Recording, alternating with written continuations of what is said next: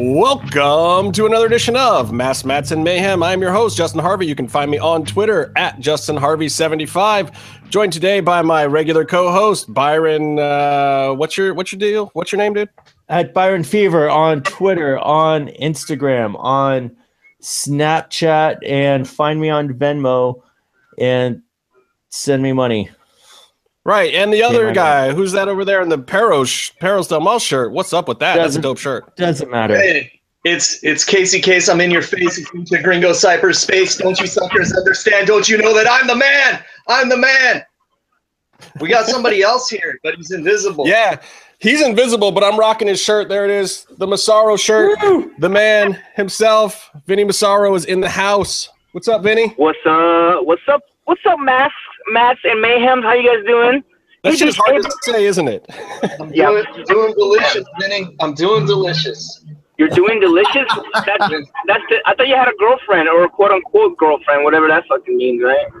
Yeah. Oh. I'm going to be going there in like a couple weeks, actually, so I might not be Nobody cares.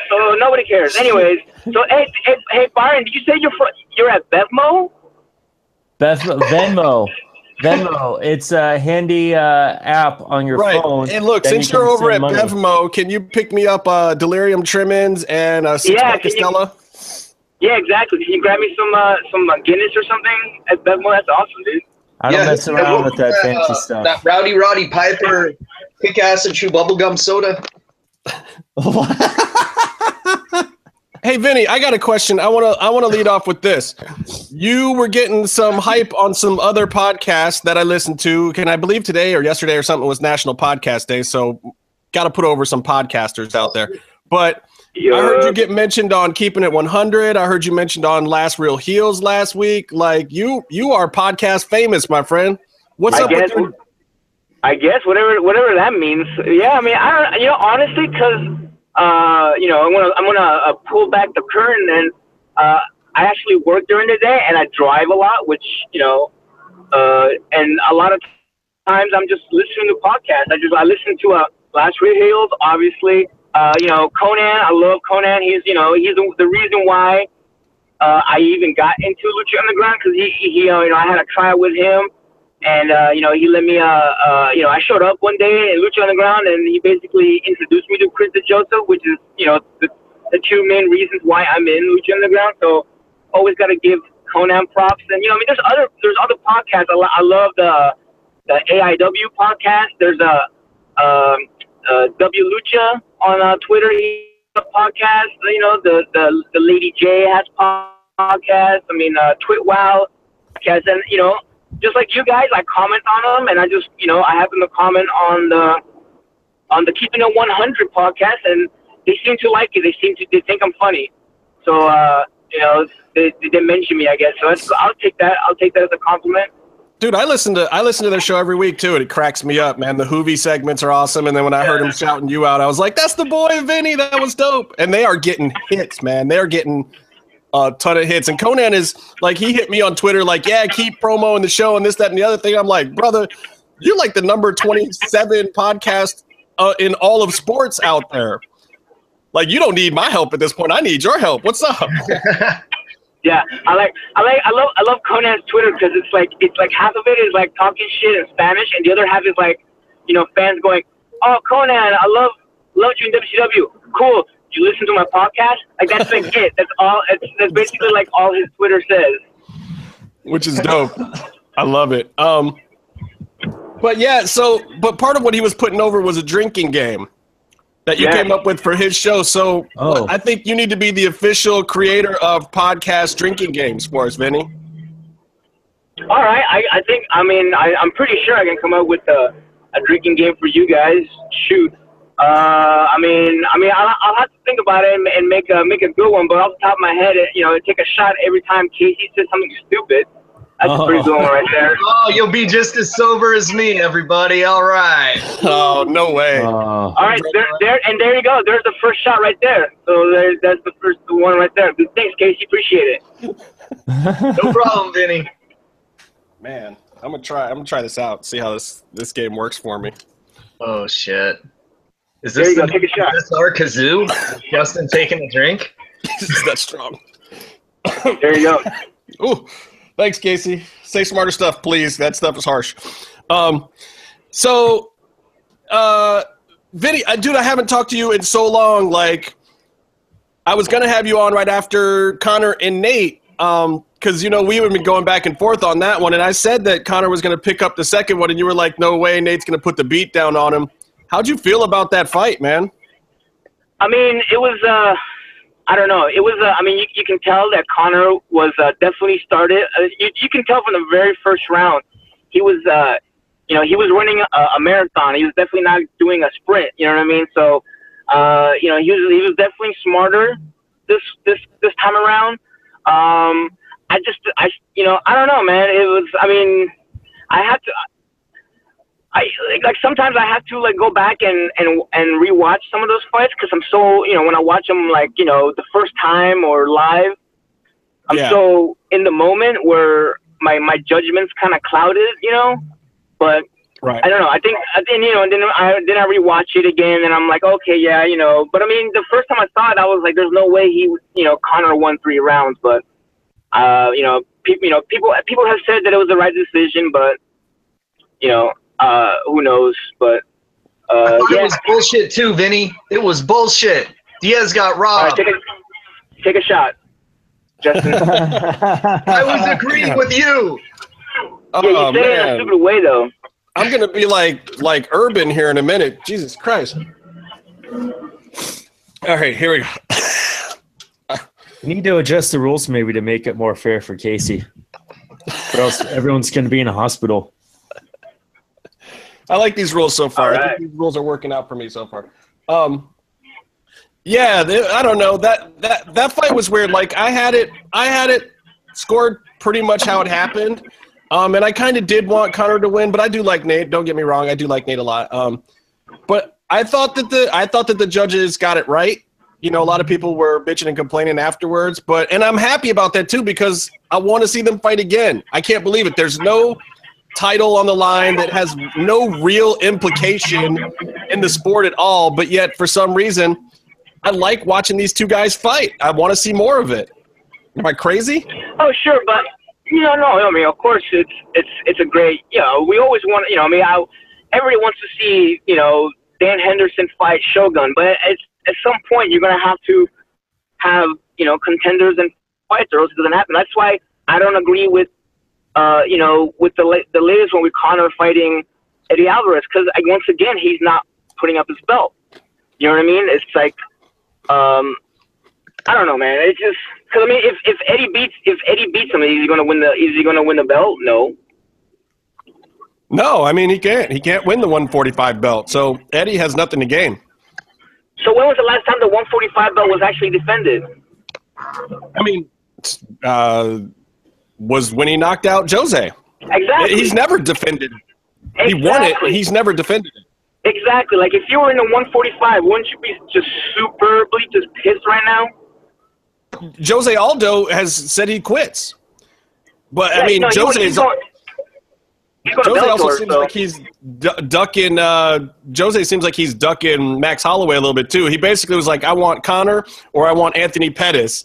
Said nothing about Max Holloway, who's on, like, he hasn't lost since Conor beat him, like, 13 fights ago for him. He's beaten everybody else, and it seems like nobody wants to fight Max Holloway. And now even Frankie Edgar's fighting Little Heaven Stevens, and like, I mean, that whole division is upside down and weird right now because of what Conor's doing. It's kind of fucked up. I think Jose is going to go to Bellator and fight Pitbull, so you know that's going to happen. Well, he's got a whole lot of paperwork to get out of before that happens, and I feel like Dana's going to hold him hostage. I don't think that Dana's going to let him go.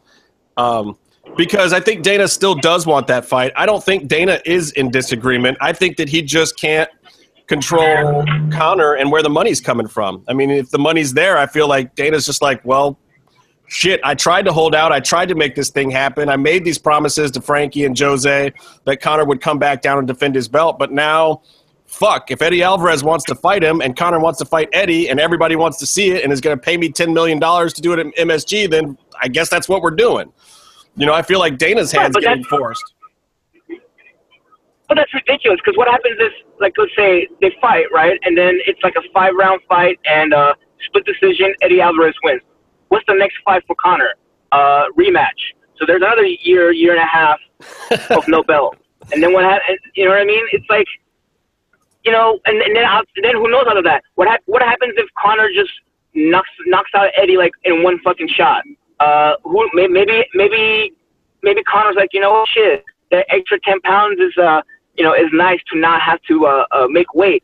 Maybe he just drops it, and then there's no, you know, it's like, that's why it's, you know, that's why I just don't, you know, I mean, obviously I'm a fan, and I love, like, fights, special attraction fights, right? But not with the champion. That's all I want to say. You know what I mean? Well, like, I guess that is part of the problem too.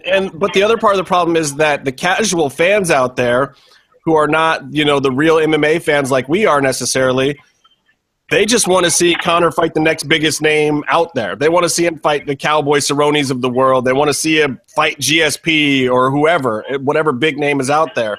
They don't seem to care about, you know, Jose Aldo or even Frankie at this point. They don't care about that division. So it makes it tough from a business standpoint, I think, for those guys. I think that anybody who's a real fan of the sport itself and what the sport should mean and what the quality of matches and belts should be, we'll see. I'll be interested, though. I'll be happy if he does win, to see him hold 2 belts, just because no one's done it before, regardless if it's him or anyone else. No one's done it simultaneously. BJ did it in different weight classes, and other guys have gone up and down different weight classes, but not at the same time. Yeah, but I mean, Dan Henderson did it in Pride, remember? But in Pride, I'm just saying, in UFC, no one's been able to do it because of the fact that they normally strip a guy. You know, and Jose even got told that when he was champ, that if he was going to jump around weight classes, he had to give up the belt to do it, because he talked about going up to lightweight a couple of times and fighting those guys to try to have 2 belts, and they told him no.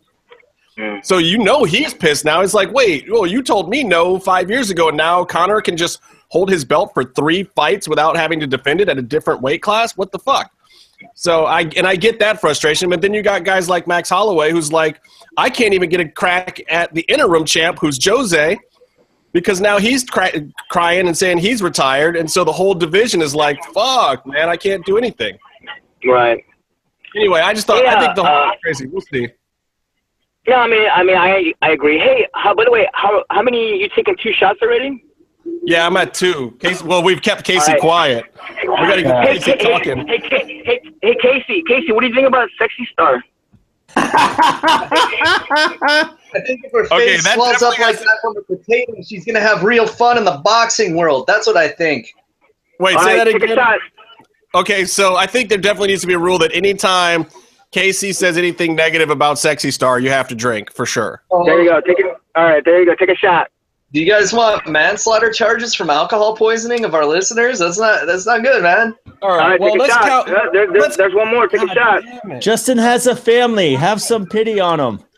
Don't make him drink this much before noon. Okay, so here's my question for you, Vinny. Let's counterbalance this a little bit. You being a worker who has worked in the temple, what are your thoughts on Sexy Star as a performer, so we can counterbalance some of Casey's attitude? And I want to hear your opinion on how much of a shot she has getting into boxing from what you've seen. Getting into boxing, I've never really even watched her box. Honestly, I haven't really watched female boxing, so I don't even know. I'm guessing it's mostly points. So sure, she has a shot. Why not? You know what I mean? She's fast and she's fit. So why wouldn't she have a shot in boxing? It's not like she's gonna, get knocked out. She's not, in a heavyweight or female. So I'm sure it's all point system. So I don't see why not. With her, with her in wrestling, I haven't gotten a chance to wrestle her, but from what I noticed, she's a perfect example of somebody that has to do enough. You know what I mean? Like that's what she just does enough out there. I personally think it's you know, I mean, obviously, yeah, she's not gonna go out there and be, you know, Toyota from All Japan Women and you know, and just do it like crazy ass shit, but she doesn't have to. You know what I mean? It's like she doesn't, you know, she doesn't have to go out there and, you know, do that because, you know, she has a great gimmick and, you know, she's got a following already, so she doesn't have to go out there and go on, you know, do, you know, whatever power bombs and Canadian destroyers. You know what I mean? It's like, I agree. I mean, look, over is over. We were talking about Chavo the other day, and it's like Chavo was always one of the most brilliant guys in the cruiserweight division back in WCW and WWE in those days because he never overworked himself like some of those other guys did. Some of those guys were doing spots that they didn't need to do, and Chavo would still tell the same great story and get himself over without, you know, doing the plancha that would hurt himself or doing, you know, jumping over the top rope. He would wait for the other 5 guys to jump out, and then he would come out the outside and bust a heel spot of some kind, you know? And right, it's like, you know, I know what you guys are trying to say because I know Casey just, you know, doesn't like her, and that's fine. I mean, trust me, there's, you know, I would rather have, you know, I know, I mean, not rather. I mean, I know there's like a Fabi Apache. I think she's fucking like amazing wrestler. Like I would love to see her at the Temple, but you know, Sexy Star. But at the same time, I don't think Fabi would be. I don't think she would translate well with the American crowd. I don't think that would. You know what I mean? Yeah, I don't think she would get over the same way that she does in Mexico for sure. Right, exactly. So it's kind of like this. It's like, you know, I think Sexy Star is a perfect combination of a luchador and an American female wrestler. Where it's like if there's like a Mexican, you know, if there's like someone, you know, just someone that's watching TV and watches Lucha Underground because they like the Mexican wrestling, they watch Sexy Star, they'll appreciate it. If there's an American that just wants to watch wrestling, they watch Sexy Star, they'll appreciate her. You know what I mean? It's like the way I describe it is like this. When you go, you know, like I love Japanese wrestling, but I love Japanese wrestling because I've watched it all my life. I love watching Shibata work. He's fucking awesome. I love the way you know, it's like a shoot with him. Other guys that, you know, there's guys that like, you know, watch WWE and I show them, hey man, watch this matches from Shibata. They're like, dude, it's fucking terrible. Why is he headbutting the guy hard? Why is he kicking? This is stupid. This guy's wearing black. I'm like, okay, that guy will not like Shibata because he's you know, he's got that WWE training. You know what I mean? He's watched WWE all his life. So like he's programmed for that product, and that's one of the biggest problems in wrestling is so many people are programmed to the primary bigger products. And believe me, I know AAA fans that are the same way too, where they're like so programmed from being little kids to the AAA booking and style that they watch other stuff and they're flabbergasted. They don't even get it. Right, and that's why, and you know, and the same thing is, you know, the Lucha Underground fan is not a AAA fan. It's not, you know, some of them are, but most of them are not. They're wrestling fans. That's why Blue Demon never caught on. You know, in Mexico, he's a gigantic star. When we do shows here in the Bay Area, you know, and we do it like in you know, in the heavily Mexican populated, you know, areas, Blue Demon sells out. We'll put the Blue Demon against who doesn't matter. And we'll draw like 1,500 people, but you know, with but if we do that like in, you know, San Francisco, where it's mostly Americans, nobody will go because nobody, you know, because people don't get him. Right. That's why Blue Demon never really caught on in Lucha Underground because he's that old school style.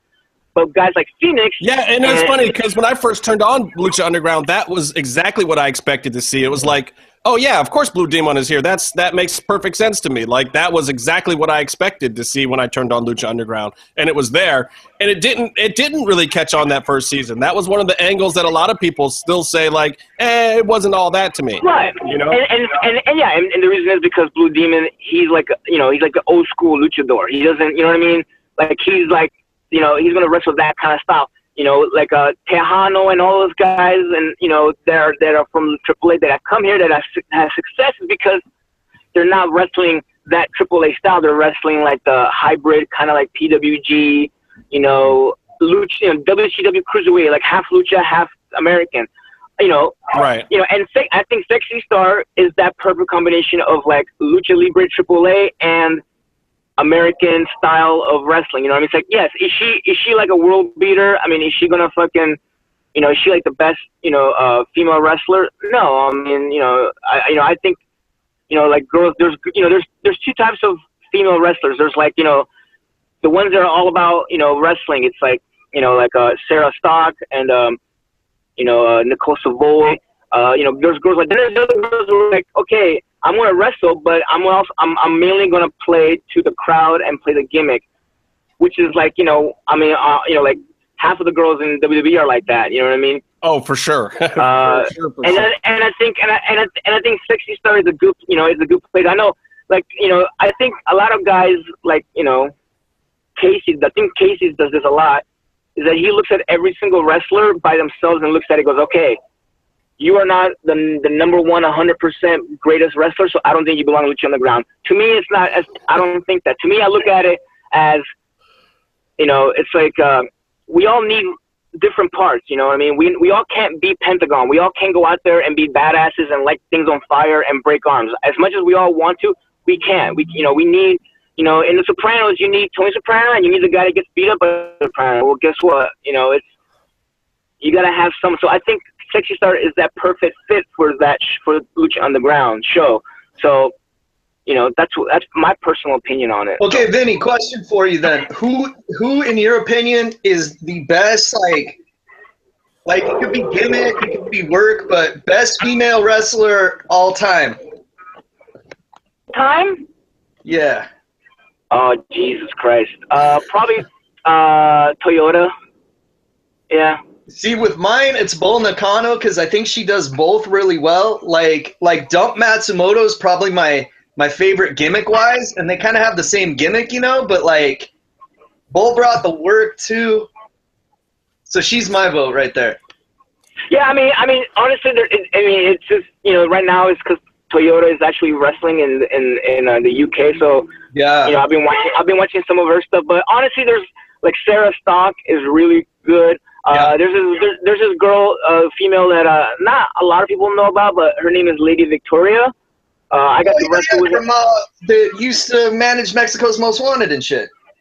Yeah, well, no. She actually managed me and Hoovy, but that's a different story. But she used to wrestle down in Mexico. She's a badass. She literally will just wrestle like the dudes and just be like 100%. So I think she's a very, like, you know, she's one of the up there. Sarah Del Rey, a person that I helped train.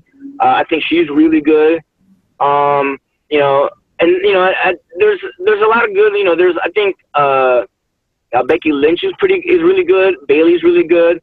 But you know, there's besides that, a lot. You know, Japanese women. You know, of course. You know, there's basically like half the roster in Stardom is really freaking good. Yeah. So that's the truth. And if you're not watching Stardom every now and then, you got to tune in because every time I do, I'm just like, damn, they're going hard. Yeah. I think Mojo if you haven't, because that fucking elbow drop she has is great. Great. Yeah, it's great. Take a shot there, Justin. God dang it. I was hoping you wouldn't notice that one. Well, Vinny, I wanted to ask you when you're bringing up, when you're talking about the value that Sexy Star brings, it's more than just the quote unquote work rate. What do you think about like on the indie and the PWG style of the, you know, getting your shit in and trying to hit all your moves and all of that, and then a little bit of talk after this Miz promo a few weeks ago about the value of having a safe work rate and going out there and putting on the show and not getting hurt all the time. What do you think about that? I mean, is there a luxury with someone like Miz to be able to choose to work that style over someone else who's trying to get noticed? Well, I don't know. I mean, you know, like, it's tough to say because, you know, at some point, yeah, I mean, you're getting noticed, but at what cost? You know, Ospreay got noticed, you know, and he got to go to New Japan. He's getting bookings, but now he's got to take, you know, months off because he's getting injured. You know what I mean? You can get noticed, and you don't, you know what I mean? It's like yes, you can do those crazy spots, but you don't have to just go 100 miles per hour every single time. And honestly, it's for me. I'm a little bit more old school, and I don't really like that whole just do moves for the sake of doing moves. I actually like doing having a storyline in the match, and the bigger picture too is there's a storyline for the show. If the first match goes out there and they're doing every single big spot, then what are you going to do for the main event? I look at every match and I look at every show like a movie. You know what I mean? It's you don't if you watch a movie and you see a title screen, all of a sudden you see the world blow up and just like explosions and backflips and the Matrix, all kinds of shit. You know what I mean? Like in the first 5 minutes, that's great, but the ending better be better, right? Yeah, I mean, where do you go from there if you start too big?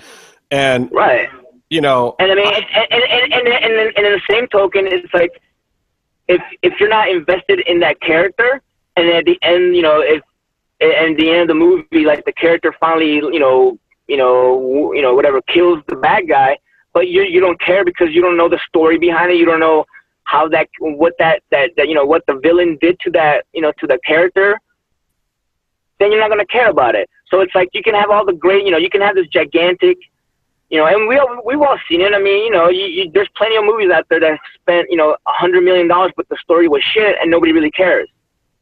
It's the same thing. It's, everyone's talking about Suicide Squad. It's like, yeah, everybody, like Suicide Squad was, dirt terrible, but they spent a lot of money on special effects. Well, guess what? That's a spotty match. That's just a match right there where it's like, yeah, dude, it looked cool as hell. I'm sure it's gonna get a lot of views, and but when people ask about the story, it's gonna go, oh, I didn't get it. It was lame movie. So it's like, what would you rather have? Would you rather have a movie that makes a lot of money, that gets a lot of positive reviews and positive acclaims?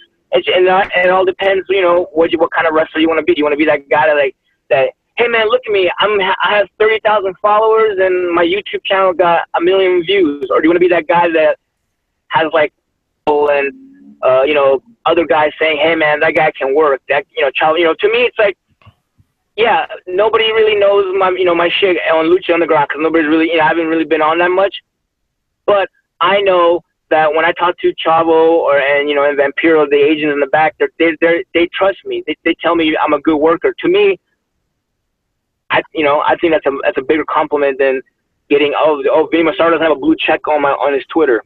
That's my personal opinion. I'll back you up on that one too, because wrestlers love to bury each other, especially in private. But even in private conversations, anytime I've ever mentioned your name, I have never heard anyone say anything other than, "Oh, that dude's great. I love that guy. He's a good worker." Yeah, that's all I've ever heard. Yeah, I mean, would I love to have a fucking best-selling T-shirt on Pro Wrestling Tees? I'm sure, one of these days, I'm sure I will. I only have 1,500 followers, and that's fine with me. But I'll take pride, going to bed at night, and the wrestlers that I look up, the wrestlers that I think are great wrestlers, come up to me and tell me, hey man, you're a really good worker. I can't wait to wrestle with you. I can't wait to get in the ring with you. To me, I rather have than, hey, check out my YouTube channel. Yeah, blah, blah, blah, bullshit like that. You know what I mean? Well, hey, let me ask you this. What do you got anything coming up? You got any shows you want to plug, or your friends' shows, or what's going on out there in the world? I know you hit all the Cali indies all the time, so what's haps? What's the haps? Let's see. I think the next one I got local here is October 14th, APW. Pro Wrestling, we got Matt Hardy is going to be on it, MVP is going to be on it, all kinds of people on it. And then the next day there's a Pro Wrestling Revolution show that I'm going to be driving the Panda because the Panda doesn't have a license, so I'm going to have to be the handler. Thank God for that, dude, because Pandas should not be fucking driving, man. Pandas and driving don't mix. Yeah, I feel like that's racist. Yeah, just because he's Asian, Justin? Jesus Christ. Wait, now who said anything about that, man? Racial tension is bad enough in this country. Take a shot. Take a shot, Justin. Justin's dying. You're an idiot. Well, quit being an idiot. I'm doing it on purpose now. No, you're not. Bullshit. You've been doing it on purpose for your whole life, then, you dummy. I want to make his lips turn blue like Sandman that one time. What? All right, take a shot. It's a Fonzie story. You gotta ask Bill Alfonso that one. You guys are fucking killing me, man. Urban, if you're watching this is for you, buddy.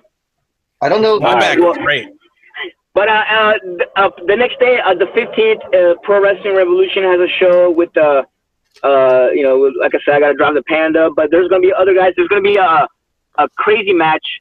It's Ray Orris. He's going to go against Taurus, which is going to be like insane. That's awesome, dude. Oh. That's going to be a good match. Is this going to be available on DVD or iPay-per-view or anything, Vinny? I think it's going to be on the Fight app, but I'll have to make sure. But I mean, I'm sure I'll be taking some videos and posting it online. But I might even do some periscoping. But and besides that, I don't know. I think there's I actually have October a little bit free, just because it's Halloween, and Halloween's a big deal over at House Massaro. So we're gonna be doing that. But and then Lucha Underground every Wednesday. Please watch, and I always if you guys are ever watching the West Coast, make sure retweet my stuff or just favorite it. But or just say, hey, you're an idiot. I appreciate it. Anything. Even Vinny will definitely interact with you. You guys got to check Vinny on Twitter at Snoring Elbow. I get back and forth with him too, especially when I'm watching on the West Coast. Like me and him will be blowing everybody's feeds up with tweets. What'd you think of this week's episode, Vinny? Hold on, let me. Yeah, that's my phone. This week's episode. Let's see. I knew Cortez was gonna get messed up. As soon as I saw him giving the hug, the Fredo. Yeah, that was a very, very Italian like kiss of death, Michael Corleone thing there, wasn't it? Yeah, I knew it was you, Fredo. That's basically what he did. But Rey Mysterio. I think I'm kind of excited to see Rey Mysterio, Chavo Guerrero. People ask me like all the time, like, what's going on? Who's the smoking man? Who's this? I'm like, I have no idea. You guys have been to the live tapes. I mean, that doesn't mean the live. I mean, we can talk about it right now. That live taping, it's officially, we know nothing because like you've seen the last 4 episodes. Those last 4 episodes. I'm like, wait a minute. That match was like the first weekend, and that match was like the 3rd month. Yeah, so I was actually in the audience for one of those matches, but I was not at the first weekend of taping. So, like, in the middle of the show, I just showed up, and Casey and Byron were sitting in a different place, and it was like... I think it's like 6 different tapings for 4 episodes. We moved from by the office to over by Vic. Yeah. Like a couple different times, I think. It's because they had to shoot Taya's stuff later. Yeah. Oh, is that it? I think that's just DJ doing it on purpose, so nobody, so everyone doesn't know what the hell's going on. Well, that was happening too, but they were definitely taking scheduling a lot more into account with their bookings. So I think they would probably shoot someone out in as few dates as possible, as well as trying to confuse everyone. And I know a lot of the workers don't know necessarily storylines. If they're not involved in them, there's a lot of workers that have no clue because those vignettes get shot on weekdays and nobody knows. I have zero idea. I have no clue what like everyone asks me what's going on. I have no clue. One, because I'm not there, and the second one is because I don't want to know. I don't want to like slip up, or I don't want to, I don't want to say anything like by accident. And then honestly, the real main reason is because I'm a fan just like you guys. I want to watch it on Wednesdays, and like I'm shocked. Like I didn't know, Cisco died at the end. Like everyone's like, what the, like, oh, you didn't know that? I'm like, I don't know shit. Like I don't know anything. And because I want to, because it's a for me, I love watching it. It's like it's Wednesday night. I love watching it, and that's it's everyone. It does make it fun. And honestly, with as many times as we've been to the temple, that stuff gets so jumbled in my mind. I may have seen a match, loved it, and it was the best thing that ever happened when I was there. But by the time it gets on TV, I don't even remember it half the time anyway. Like, I don't remember who went over, and I'm, like, surprised all over again. Like, oh, shit, that's what happened? I didn't even remember that. But that's how good it is, right, too. You get reinvested in it all over again. Right, and plus too, like, if I'm there and I have a match, there's a lot of preparation to go, there's a lot of, things to do. And so I'm not like sitting, I'm not watching the show. So like I'll watch maybe like 1-2 matches, and then I got to go and do, get dressed and get warm up and stretch and all that stuff. So it's, I don't watch like a lot of the matches. Like I haven't seen a lot of them. Even the ones that, like I said, even the ones that I'm there, I haven't seen them. So I'm, like I enjoy it on Wednesday, and that's it's my, it's my honest opinion when I give those opinions out on Wednesdays. Just like how Casey dislikes Sexy Star so much, because he wants her to be Bull Nakano. Now I know the reason. I'm getting ready, Case. Yeah. All right. You know what? Bull Nakano's not Bull Nakano anymore. She's like a golfer now. She's in like the Japanese LPGA and shit. It's crazy. Good. Look, Casey had a chance to bury Sexy Star right there and did not take it. I appreciate it. Hey, Vinny. Episode recap coming up. Oh, great. Thanks. So, Vinny. Oh, my goodness. You were our very first guest ever on this show, and you had recommended to us at one point that we should get EV Dub on. I never really thought it would happen, even though we talked to him a bunch when we're at the shows and whatnot. I was like, oh, EV Dub will never come on our show. He came on our show last week. I don't know if you had anything to do with it or not, but that was, thank you for even recommending him. And you were right. He knows a lot about MMA and boxing too. So we even talked boxing and stuff with him. So thank you for that. And thank you for always being an awesome guest on our show. What'd you think of the EB Dub interview? Did you listen to it?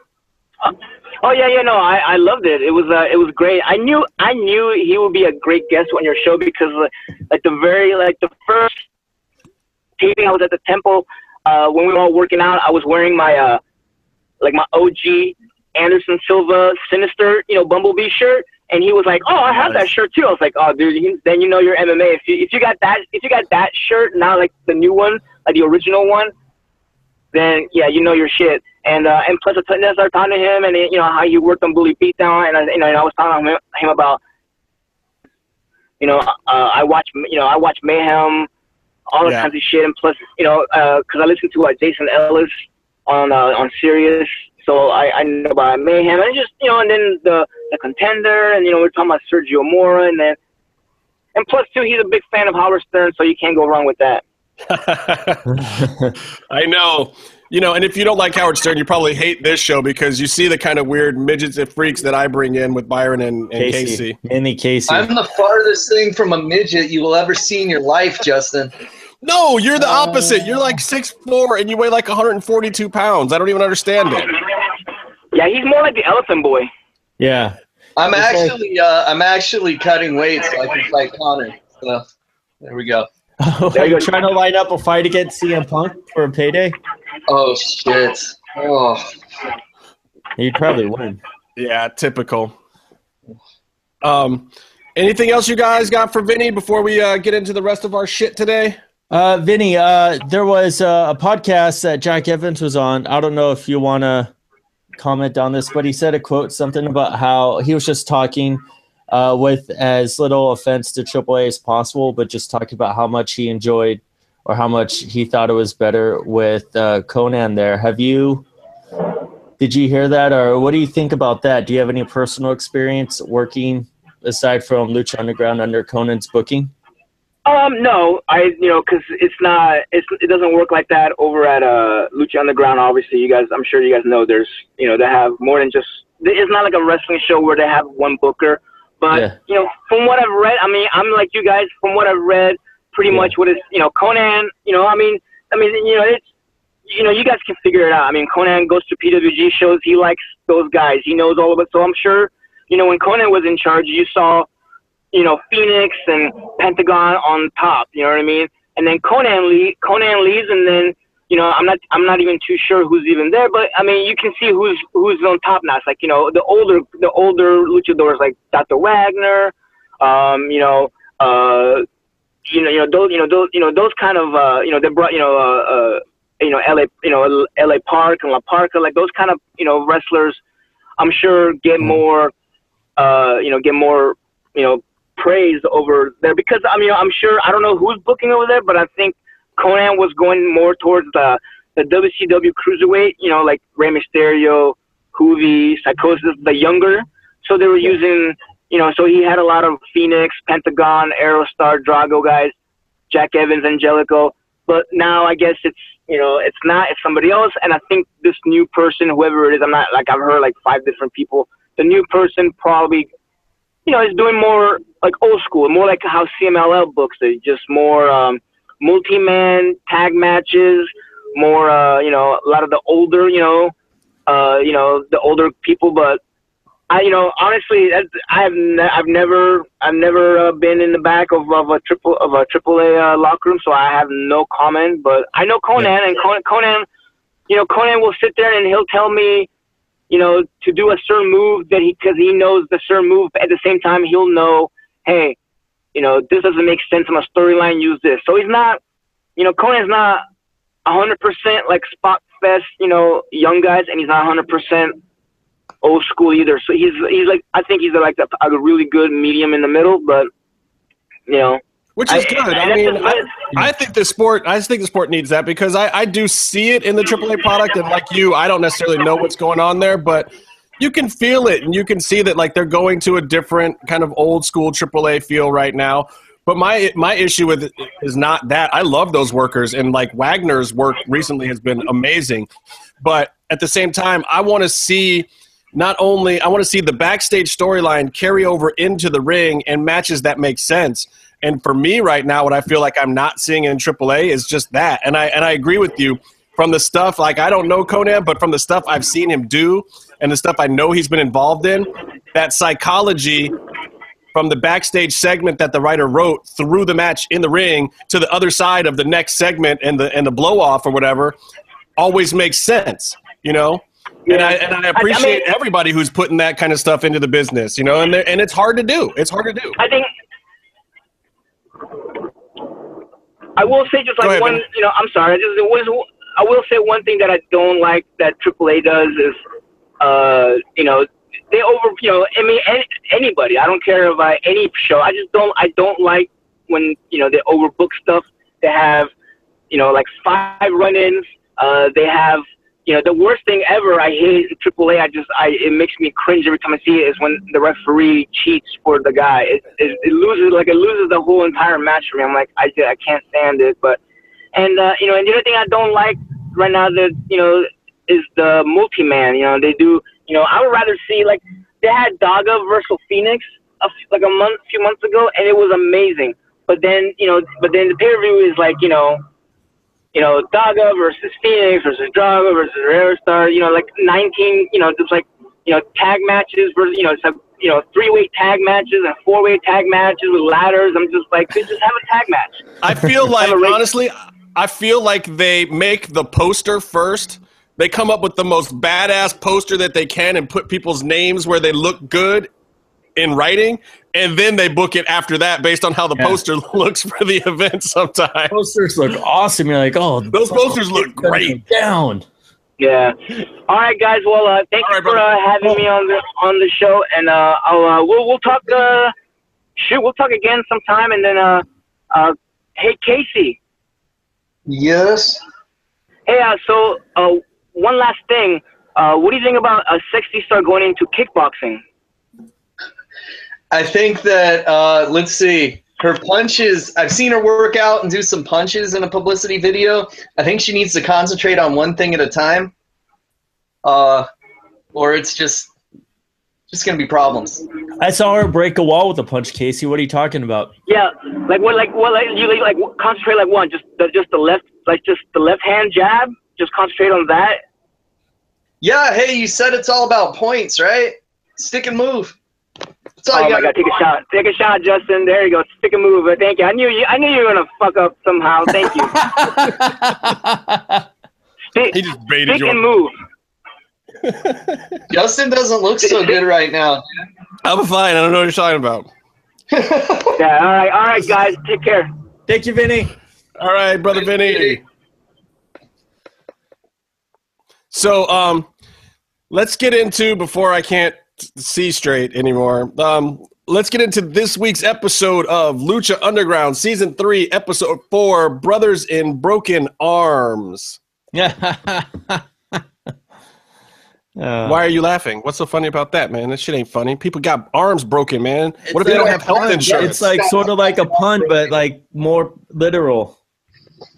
All right, well, we're going to get back into Sexy Star because here we go, right off the bat. She's sitting in the locker room. She's polishing up the Gift of the Gods belt. Dario comes in. He taunts her a little bit about Mac losing to Matanza, I think, and says, "Are you afraid for your—" No, he says, "Are you afraid?" Afraid. I can't even say it how he says it. It's hilarious. His accent was a little like his mouth was numb this week. Maybe he was a little locked up. Are you afraid for your friend? You know. But she said in perfectly clear English, "I will never be afraid again." She sounded like she was like, I don't know, from Zaire or something. It was strange. Like the exact opposite of perfectly clear is what you mean. No, I mean, it was like over enunciated. No, it really was perfectly clear, but it was like so over enunciated. It sounded like she had practiced it for, I don't know, days to say that one line. It was pretty awesome. Does she not speak any English? Casey? She said "fuck you" once. That's true. I mean, she's probably in the group of luchadors that primarily worked in Mexico, spoke Spanish their whole careers, and so they only needed enough English to be able to work outside the States when they were working. I think the person who's been working on their English the most out of that group is Phoenix, especially since he moved to San Diego. Yeah, that's another thing to talk about. But I think let me throw this in before I forget that if you want to hear Phoenix speak some English, go on to Hulu to Paley Center. Just search Paley Center, and you can watch the Lucha Underground panel that we were at the Paley Center. It's now up on Hulu, and Phoenix talks for a while on there. And his English was actually pretty good that night. Did they include the part where he addressed Dario telling you to tighten your assholes? No, it starts right off with Melissa introducing the panel. The whole before the show thing, you have to go to Mil Machete's page or Byron's page, and I have that on mine somewhere. But I think props to Sexy Star for really committing to the use of the English language on this show, because she has spoken in Spanish when they were doing the Vampiro interviews, and there are some wrestlers who will speak Spanish, but it's stuff like this promo with Johnny Mundo, who also is trying to learn Spanish. It really gets her over more, I think, with the casual El Rey Network audience if she can speak in English. That being said, it's a work in progress. Casey. What were we going to say, Case? Did we lose Casey? Oh, we lost him. We lost Casey. Yeah, that's why you pay your internet bills on time, fool. I'm going to move on anyway because we're talking about Sexy Star anyway, so it's fine if Casey's not here.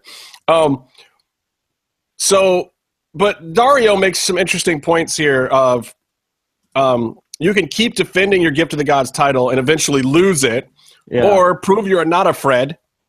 A Fred. Sorry. I'm a Fred. I have to go. I'm a Fred.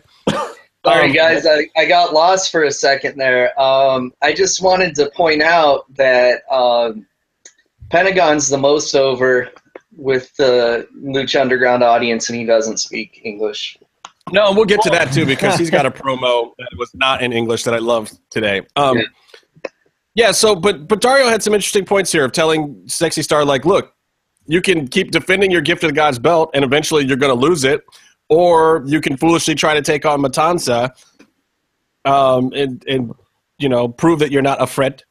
And but then he says, but tonight you're going to be alongside Phoenix, whatever a Phoenix is, and Erhosar. What's an Erhosar? and Trago. I don't know who these wrestlers are, but apparently Dario's booking her with Phoenix, Trago, and Erhosar.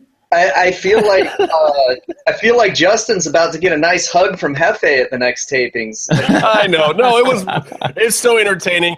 And whatever. He is so doing that on purpose. I love it. And he's so consistent with it. It was genius. And but yeah, so she's booked in an Atomicos match, and then he's afraid he has to go. Which is awesome.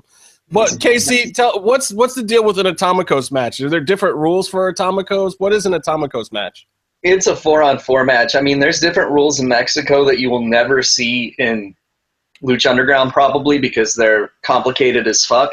Because like Lucha rules, when you're doing a multi-person match like that, there's captain's falls rules that either you pin the captain, you can win the fall right away, or you can pin two of the other guys in the match, and they're eliminated when they're pinned. But 90% of the time, the bad guys still cheat anyway and still participate in the match when they're supposed to be eliminated. Yeah, don't most of those matches end when it's just like three of the bad guys tombstoning or power driving the good guy and pinning him in like a very... Yeah, and pile drivers are supposed to be illegal, but no one gives a shit anymore. Like Pentagon fucking package pile drivers people constantly. That doesn't count. Canadian destroyers don't count as pile drivers. But if you actually do a legit tombstone, it'll count. But if you do the King Cuerno hooked up package tombstone, it doesn't count. It's a whole bunch of things. So basically, in Lucha Libre, the rule, like sometimes just going to Mexico in general, the rules only matter when they need them to matter. So you're saying like the old school Terry Funk Texas pile driver is banned? It should be. But the other ones are, every other variation is not. And a legit Undertaker tombstone should be banned too. That's supposed to be. Well, only the Taker's supposed to do that one. No, but then like you also gotta factor in heel refs like Vinny talked about, which I'm glad is not in Lucha Underground. See, there's a lot of confusing shit that Lucha Underground is simplifying, and we're all better off for it. Is basically what I'm saying. So as far as Lucha Underground goes, Atomicos match, straight up 4-on-4, one fall, pin somebody, you win. That's all good. Good. Speaking of now I understand what you were talking about, Phoenix re-debuted. Do you guys want to get into that? I have a little bit of a... No, we're going to talk about the episode first. But we're talking about We Said Phoenix. But we said Phoenix. No, we'll get back to Phoenix. He has a whole match of Phoenixing to talk about, and he's not a Fred either. Well, let's finish talking. We haven't finished talking about this segment because Dario leaves, and in comes one of the coolest guys in the whole universe, Johnny Mundo. Look, I said it right the first time. That's like the first ever. I didn't call him Morrison. I didn't call him Johnny Hollywood or Johnny Nitro or. But you're doing that now. No, but I did the right name first this time. When has that ever happened on this show? It's like never happened. All I got to say is this man has horrible locker room etiquette because he goes up to Sexy Star and says, I haven't introduced myself. Look, even I know you're supposed to shake everyone's hand backstage when you show up. What the fuck, Mundo? Come on. Yeah. Yeah, it is a little rude on his part. But he introduces himself now, and Sexy Star has a hell of a grip during that introduction. I mean, she looks like she might break his fingers. I think it's just that Johnny Mundo has weak hands. Does he have tiny hands? He might be the reverse Charlotte. We never know. The anti-Charlotte. He very well may be, in fact, the anti-Charlotte. I would agree with that. A lot of ways. She doesn't really speak to him. She just kind of stares him down. But when Johnny introduces himself, he says, I'm Johnny Mundo, and I'm the next Gift of the Gods champion. But she's the current Gift of the Gods champion. Right. So either he's got a crystal ball or he's planning on robbing her because he can't beat her in a match. Jesus Christ, Justin. What? What are you saying? You think that Johnny Mundo can beat Sexy Star in a match? Come on. It sounds like Johnny Mundo figured out his path to the title since Dario shut one door. He's going to make his own way. Hey, yeah, making your way in the world today takes everything you got. Because one thing that I don't think they've really hit on a lot is that when someone's name comes up on Dario's Dial of Doom, a new name goes in its place. Yeah, I think Stryker mentioned that the second week, but just very briefly, kind of grazed over it. I've been kind of working on dude, it's a smart strategy, though. If you think about it, really, it's like you want to get to the title. You win. You know, there's different ways to get there. You either get the booker to give you the match, or you win Money in the Bank, or you win Gift of the Gods in the Lucha Underground case. And if you've got Sexy Star sitting there, and you know she's defending the belt, and you know she can't be too eager to fight Matanza, because who would be? You know, and Mundo, maybe even that's good for Mundo. He gets the Gift of the Gods title. He sits around and waits till somebody magically beats Matanza, and then he poaches a shot from there. You know, that's just smart heel tactics right there. I do think that Mundo's delusional enough to think he can beat Matanza because he has specifically asked for a direct match with him before. So he very well might cash it in on Matanza because he's that crazy. Well, he's that delusional to think he can beat Sexy Star, so why not beat Matanza too? Oh, hold on. Casey. What's up? What's going on inside of you right now? How are you feeling? Why do you ask? I thought you were listening to Justin. I was reading that message you just fucking sent me is what, sorry. Well, so let's get into match one before I antagonize Casey too much anyway. Match one is Sinestro de la Muerte? Yeah. Muerte. Did I say that right this time? Sinestro. Said it better than J-Man, dude. That's all you got to worry about. The bar's better low. Than J-Man? Sinister. Yeah, okay. He's the sinister death. Yes. And Sinestro's waiting in the ring already. Didn't even really get an entrance this time. Mm-hmm.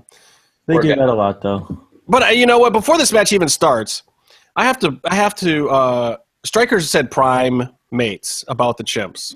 I just want to point that out. He did actually make that pun. He said that the chimps were his prime mates. Just want to throw that in there. No, I did hear once that the excessive use of puns is a sign of a severe mental disorder, but you know. I've also heard that it's the sign of increased intelligence, and maybe he's just smarter than the rest of us. Hey, all I know is me and him, we're homies in the temple because we both have master's degrees. So I can't give him too much shit. You guys might be, in fact, the only ones. That might be true. You might be the only guys in the temple. Anyway, so into the match. This is going to be a match with Prince Puma, and Prince Puma has apparently asked for this match because of Sinestro's connection to Mill. So you got two guys here who are former trios champs. Prince Puma, who is obviously the first Lucha Underground champion. So these guys represent some past glory here.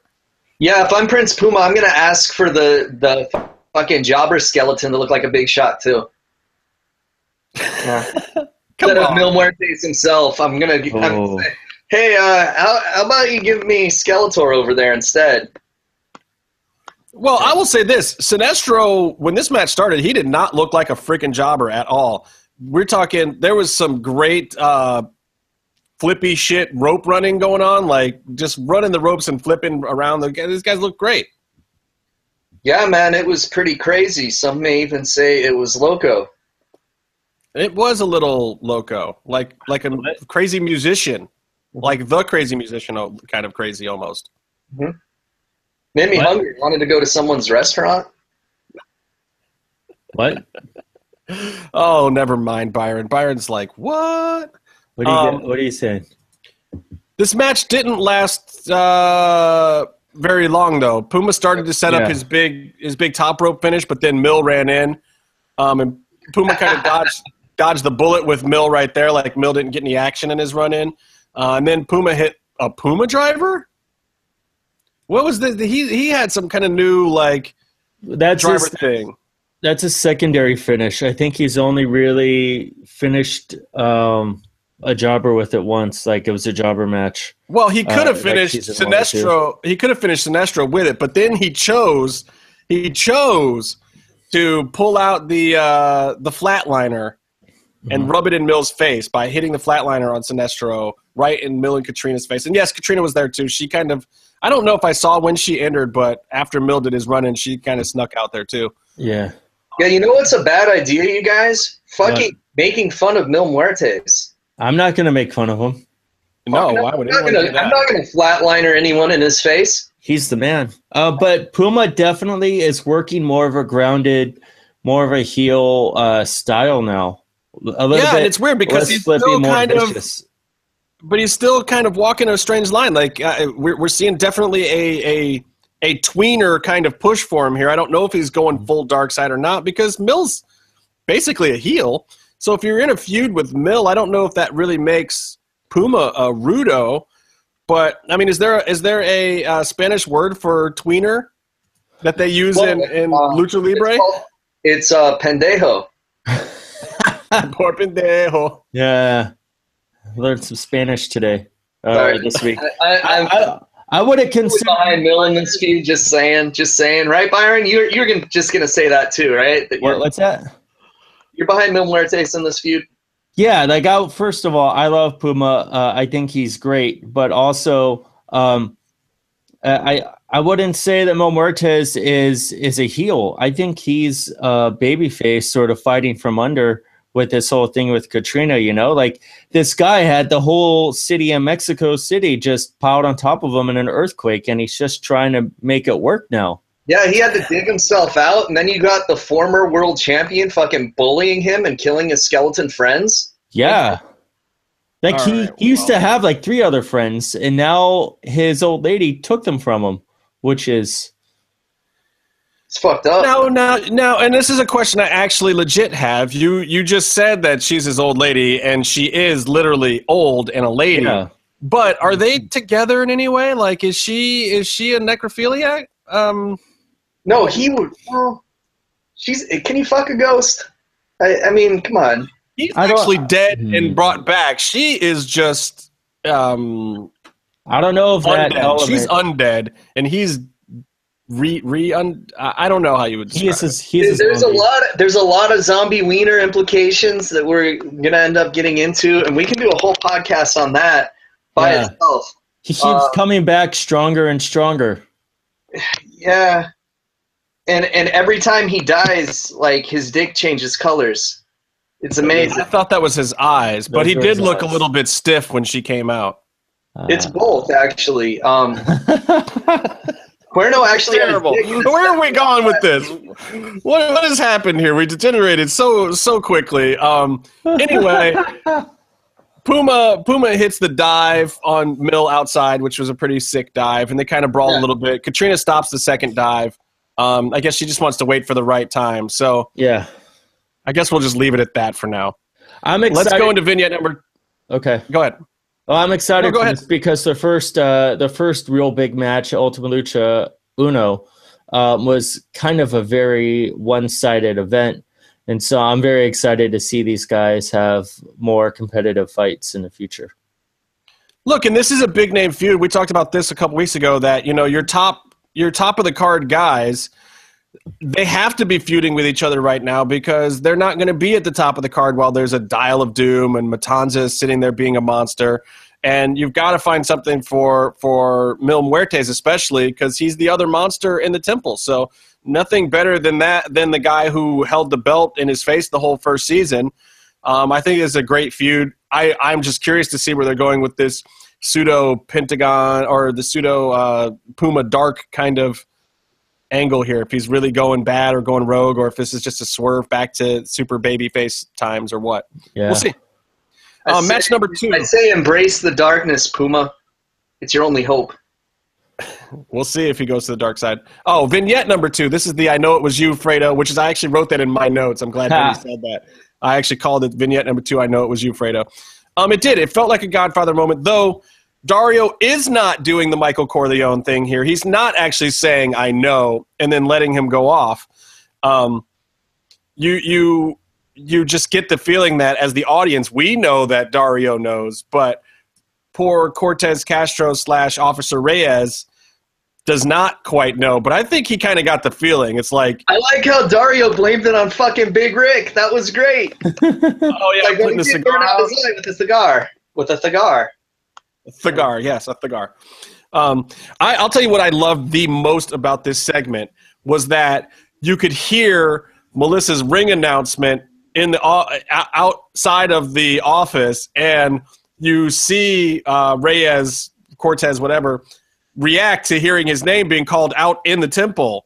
It was great, and Dario's just like, yeah, bro, show goes on, and like he has this panicked look on his face, but the seamless cutting between what is a filmed segment in the office right into the ring. I think this is the best they've done it yet, where you have that seamless integration without having it be a segment that they're taping live in the back like a WWE would do, which goes horribly awry on a regular basis. What did you guys think of that?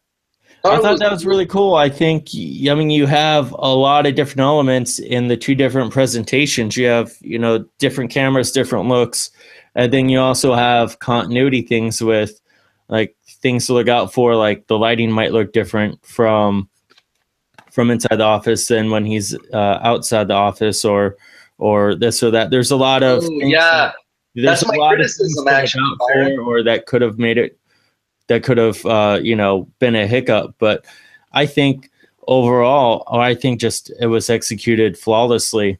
I thought that trying to match the lighting from outside the temple made it look like there was a police car outside of Dario's office. There's a little bit of that, but I think a little bit of the lighting. I think the sound design really helped sell it, and I just thought it was really cool, and it being so new. Well, didn't they really also, helped. when they made the transition, they went to a lower camera angle of Melissa first instead of the hard camera?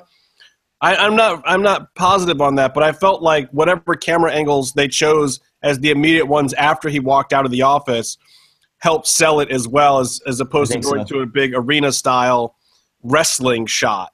Well, that's another thing, too. They stayed kind of tight on him, and they kept it. They didn't do the big arena presentation like you're saying right away, so they kept you in that small moment with him. And then and then it cuts over to him coming out of the office anyway, so you have those shots. I mean, we're talking just shit that most people probably don't care about. But I just thought it was really cool. It was obviously something that they put a lot of time and thought into. And that's the kind of thing that is impressive because it's the kind of thing that requires thought ahead of time. I liked how when he came out of the office, he looked right at me and Byron with that, oh my God, I'm fucked look on his face. Yeah, did you guys rat me out? I think he thinks you ratted him out. Well, I think just he knew something bad was going to happen, and he knew that if anyone was going to know how fucked he was, it was going to be the co-presidents of the Pentagon Dark fan club. He thinks the Guerreros are sticking together is what it is. I think he thinks you guys are with Joey Ryan. I think that's what he thinks. What are you saying? White people look the same? Yeah, that might have been his thought. I'm just saying. I do think it's important to kind of notice or to point out though that this is like episode 4, and it seems like in every episode this season so far, Lucha Underground is introducing a new element of storytelling in presentation. Pretty cool. And it's subtle. I mean, it's not like it's a huge thing each time, but they're just slowly expanding how they can tell the story of Lucha Underground.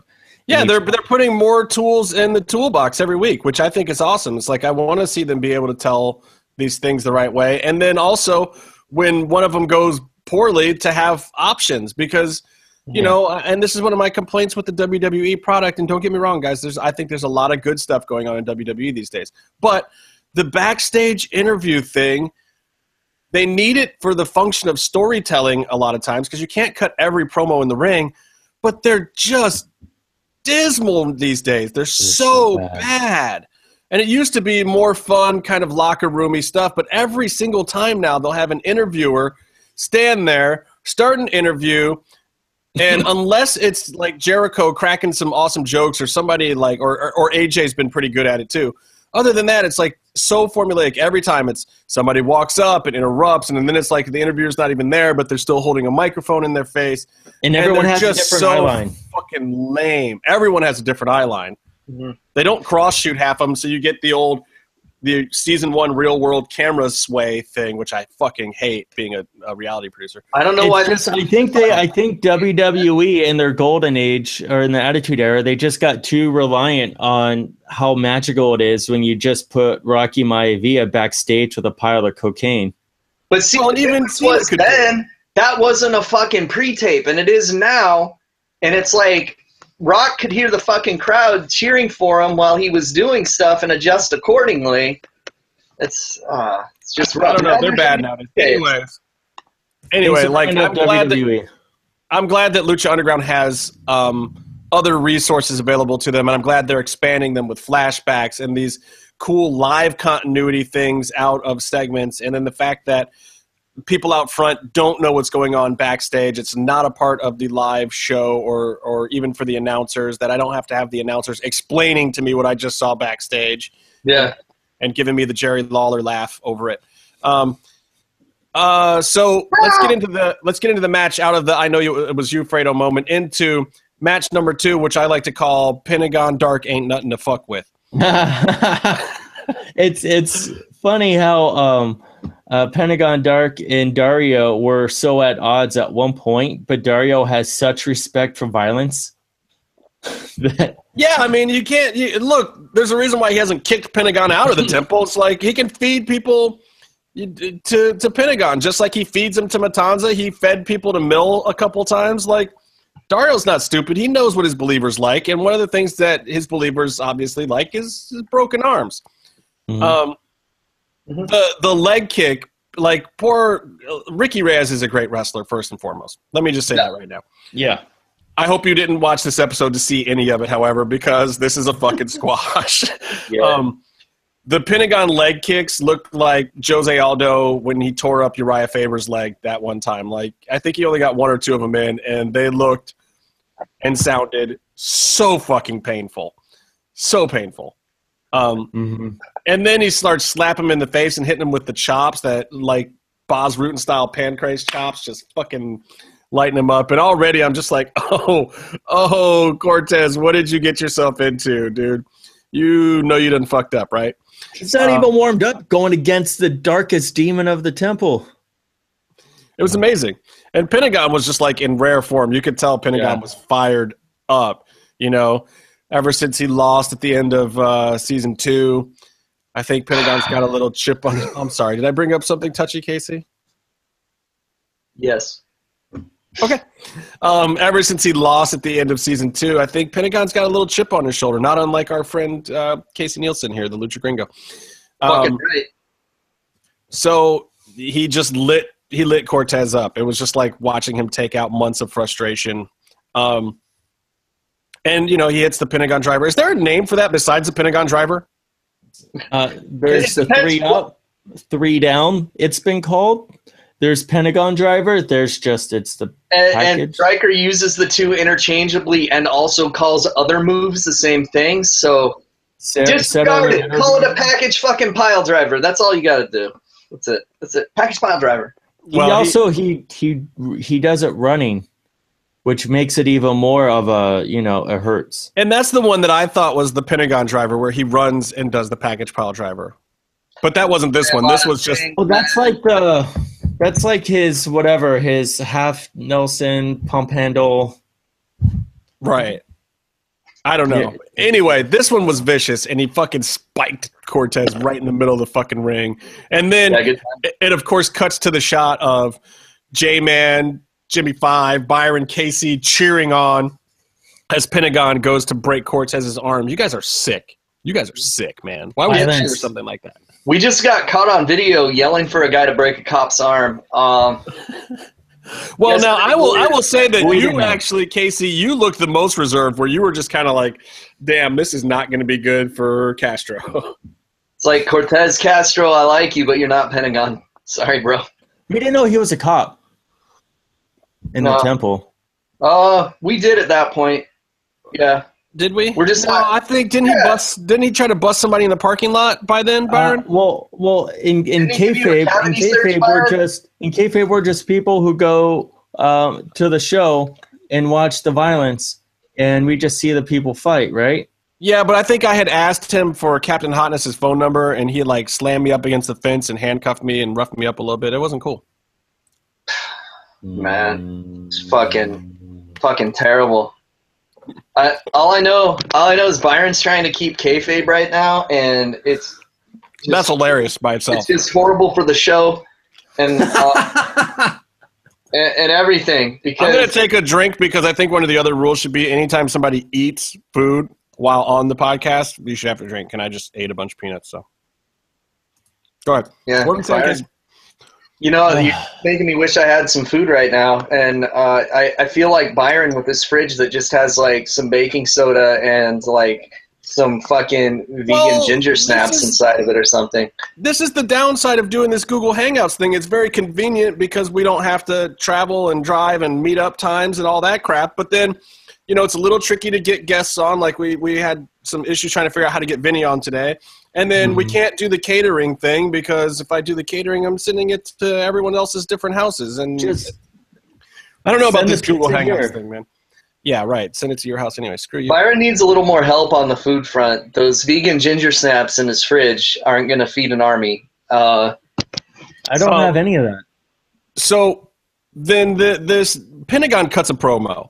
And my Spanish is not great, but for some reason, Pentagon's promos are very straightforward and very easy to understand. This is another one of those moments where it's like, I don't need the subtitles. I know what he's saying. He called Chavo an old man, basically. Yeah. Called Dragon Azteca the equivalent of, I want to say punk bitch, a little harsher maybe. It's the first time they've actually censored Spanish on the show. Yeah, but back to the old meaning of what a punk bitch really is. He kind of called him that. If we were chanting it, he would have just called him Dragon Zero. If it was a chant. What I'm saying. Yeah, basically. And he said that basically either's fate is going to be bones of broken, which I believe translates to broken bones. And then correct me if I'm wrong, but I'm pretty sure he said he doesn't even respect his own mother. I don't know quite how he went from breaking bones to straight up, I don't even respect my own mother. But isn't that what he said? Hey, you know what? He doesn't need to respect anybody. Are you going to ground Pentagon Jr.? Are you going to give Pentagon Dark a fucking timeout? I think Phoenix should kick his ass. That's all I'm saying. Ray Phoenix. Ray Phoenix, yes. We are big fans of Phoenix here, but I'm not cheering him over Pentagon, so sorry, Phoenix. I really, really hope we get to see a big, long Phoenix-Pentagon match at some point in time because that would just be amazeballs. And then we'll see what Phoenix has to say about Pentagon not respecting his own mother. That's all I'm going to say. All I know is last time they wrestled, Pentagon said chinga tu madre to his own brother. So there you go. They do that every match. Yeah. That's fucked up. It's like, I think they know that everyone that knows their brothers thinks that's fucking hilarious. So they do it all. It is fucking hilarious. Yeah. It's also why I thought it was funny to hear because he just jumped right to it out of nowhere. Like, I don't even respect my own mother. And it like didn't even like totally make sense. But I understood it. It was like loud and clear, even in my terrible broken Spanish. And then, of course, he said, because I don't have any respect for my own mother because I am Pentagon Dark and I have zero fear. Mm-hmm. Yeah. That'd be cero miedo to you non-believers out there who are listening to this. I'm a little confused, but one of the tapings was on Mother's Day. He could have just had it on his mind. Oh, I was there for that. Yeah. I think we were all there for the Mother's Day. Joey Ryan was going around giving flowers to all the mothers in the audience. I wonder what he was trying to work. Yeah. Yeah, Joey. Yeah. Well, he might have been the father of man now. Yeah. That's his form of the kids he's paying for. Yeah, I think he's just trying to make up for some things last minute before him and Candace go off into the sunset, right? Isn't that who he's marrying, Candace? No. Who's he marrying? Joey Gargano. First of all, it's Johnny Gargano. Johnny. That's Joey Wrestling. Johnny's from fucking Cleveland, isn't he? Johnny Wrestling's another Clevelander, isn't he? I don't know. People. I try not to keep gross things like Cleveland in my mind. Hey, you know what's funny? Tommaso Ciampa, his other life partner, is from the Boston area, and my friends that I worked with when I did Flipping Boston actually knew his wife because they worked in the same production company, and then through her knew him, and it was pretty cool because they were telling me like they'd send me videos of his matches where he would actually like really hurt people. Wait, back to Joey's girl's Laura something. What's her name? Why can't Laura St. James. Check this out. Laura St. James or Laura James or something like that, right? I'm sorry. I got. Why am I getting Joey's girl mixed up? Check this out, guys. Zack Ryder tweeted that he's pre-gaming for Halloween Horror Nights, and then he's got Cody Rhodes in the picture with him. Rusev responds.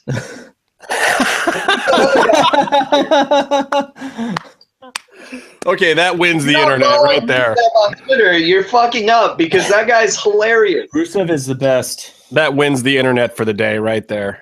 Anyway, so the internet is our show that's on the internet right now, Justin. I don't know what Byron's trying to show us. Are you trying to show us a Digimon medal? Because I was just playing Digimon. No, this is what Joey Ryan proposed to Laura St. James after she said yes. This is at did she kick him in the dick right after that? She should have said yes and just ball blasted him, taken the ring, and walked off. This is at one of Gus's shows in San Diego. He proposed to her. She said yes. Wait. If you're gonna plug Gus, plug it right. It's what is it, FCW? FCW. And Finest City Wrestling. They put awesome shows on. It's probably some of the biggest shows that you'll see. Like if you're a fan of Lucha Underground, you're gonna love pretty much everyone that you see on these shows. And plus, Gus is a fucking great dude. He's awesome. Support his shit. Gus is good people. We sat by him once he gave us these. It's really cool. But he let Joey Ryan actually propose in the middle of a match on one of his shows. Like, how cool is that? And then she said yes. And then while she was super happy about getting married, he rolled her up for the 1, 2, 3 and got the win. Oh, what a heel. Always keep the victory in mind. He went to the pay window. Yeah, you got to do it. Time with the DDT Pro Iron Heavy Metalweight belt that's gone to his head. Now he's warped. He's always looking for the win at any odd time. I want my fucking title shot. I almost had one. Isn't the belt back in Japan now? I don't even think it's over here anymore, is it? Probably. I don't know. I stopped watching once Vince McMahon's star on the Hollywood Walk of Fame won the title. Oh, yeah. That was awesome. Hey, come on. You didn't think Vince wasn't going to put himself over even for the DDT belt. No, but hey, if you guys are looking for that star to try to get a title shot, it's over by Hollywood and Highland. Happy hunting. Oh, that's fuck really that. I can't go to that 2-block radius anymore. Fuck that. So anyway, I wanted to say, look, right after this match too, Lucha Underground had a cool new graphics package. I don't know if you guys noticed this. Again, I apologize. I noticed the TV stuff, but Pentagon Dark had like this dark Japanese temple thing behind him, and it was like this cool 3D graphic. Yeah. And I'm just, again, we're seeing it every week. They're stepping stuff up. They're doing new stuff. And after talking to EB Dub last week and hearing that he's got, editors working from home and this, that, and the other thing, the last thing you expect to see is new graphics packages because somebody has to sit down and make that shit, And you figure if they kind of streamline this whole process that they're just going to plug and play the old shit that they've always used. But no, here these guys are doing new 3D animations and graphics for fight cards and stuff like that. It's pretty cool. Yeah. They should have that guy do the fucking lightning and soul stealing, but, Yeah. You know what? I had a whole lot less hate for the Drago breathing fire thing after we talked to Evie Dub and we kind of heard more about the whole post process of the show because it's like, yeah, somebody probably just threw that together in After Effects or something. And plus, dude, I'm not gonna shit on bad special effects when B movies are like one of my favorite things in the world. It's like, come on, dude. You know what a big Trauma fan I am? I'm not going to shit on some crappy-looking lightning when I watch the fucking Toxic Avenger a million times. Come on. Whenever you've seen my death. You've seen my death scene, so you know I can't shit on bad effects. I thought you really died, Justin. I don't know how you're here right now. I thought that acid just got you. Worst gag ever. If you guys haven't seen that, I'll post it on Twitter again or something. It's horrible. It's the worst special effects gag of all time. Like, the gag went wrong, and I was expecting them to call cut and do another take and fix the gag, and the director was like, we're running short of time. That'll work. And then I figure, they'll fix it up in post or do something. No, it's like this little puff of smoke comes out of my sleeve. It's supposed to be this big smoke gag, and I'm supposed to be, like, burning. Just like, oh, dude. And I'm screaming like a little girl, just hilariously awful. I was at Monsterpalooza, and I went to the Full Moon booth looking for that movie.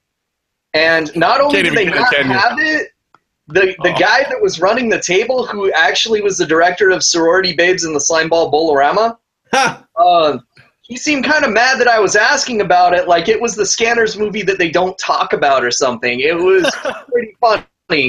Well, that is true, because the star of the other 5 Trancers movies, Tim Thomerson. Yeah, Trancers. I said Scanners. I'm sorry. No, but he's not even in this one. He's in it from old clips, and I think we had him do like a voiceover for like 2 things. But it is actually this girl, Zette Sullivan, who was in some bad, Skinamax B-movie version of Palmetto.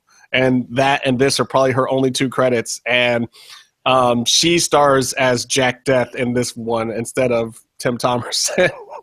And this is a movie that Helen Hunt was in Trancers 1.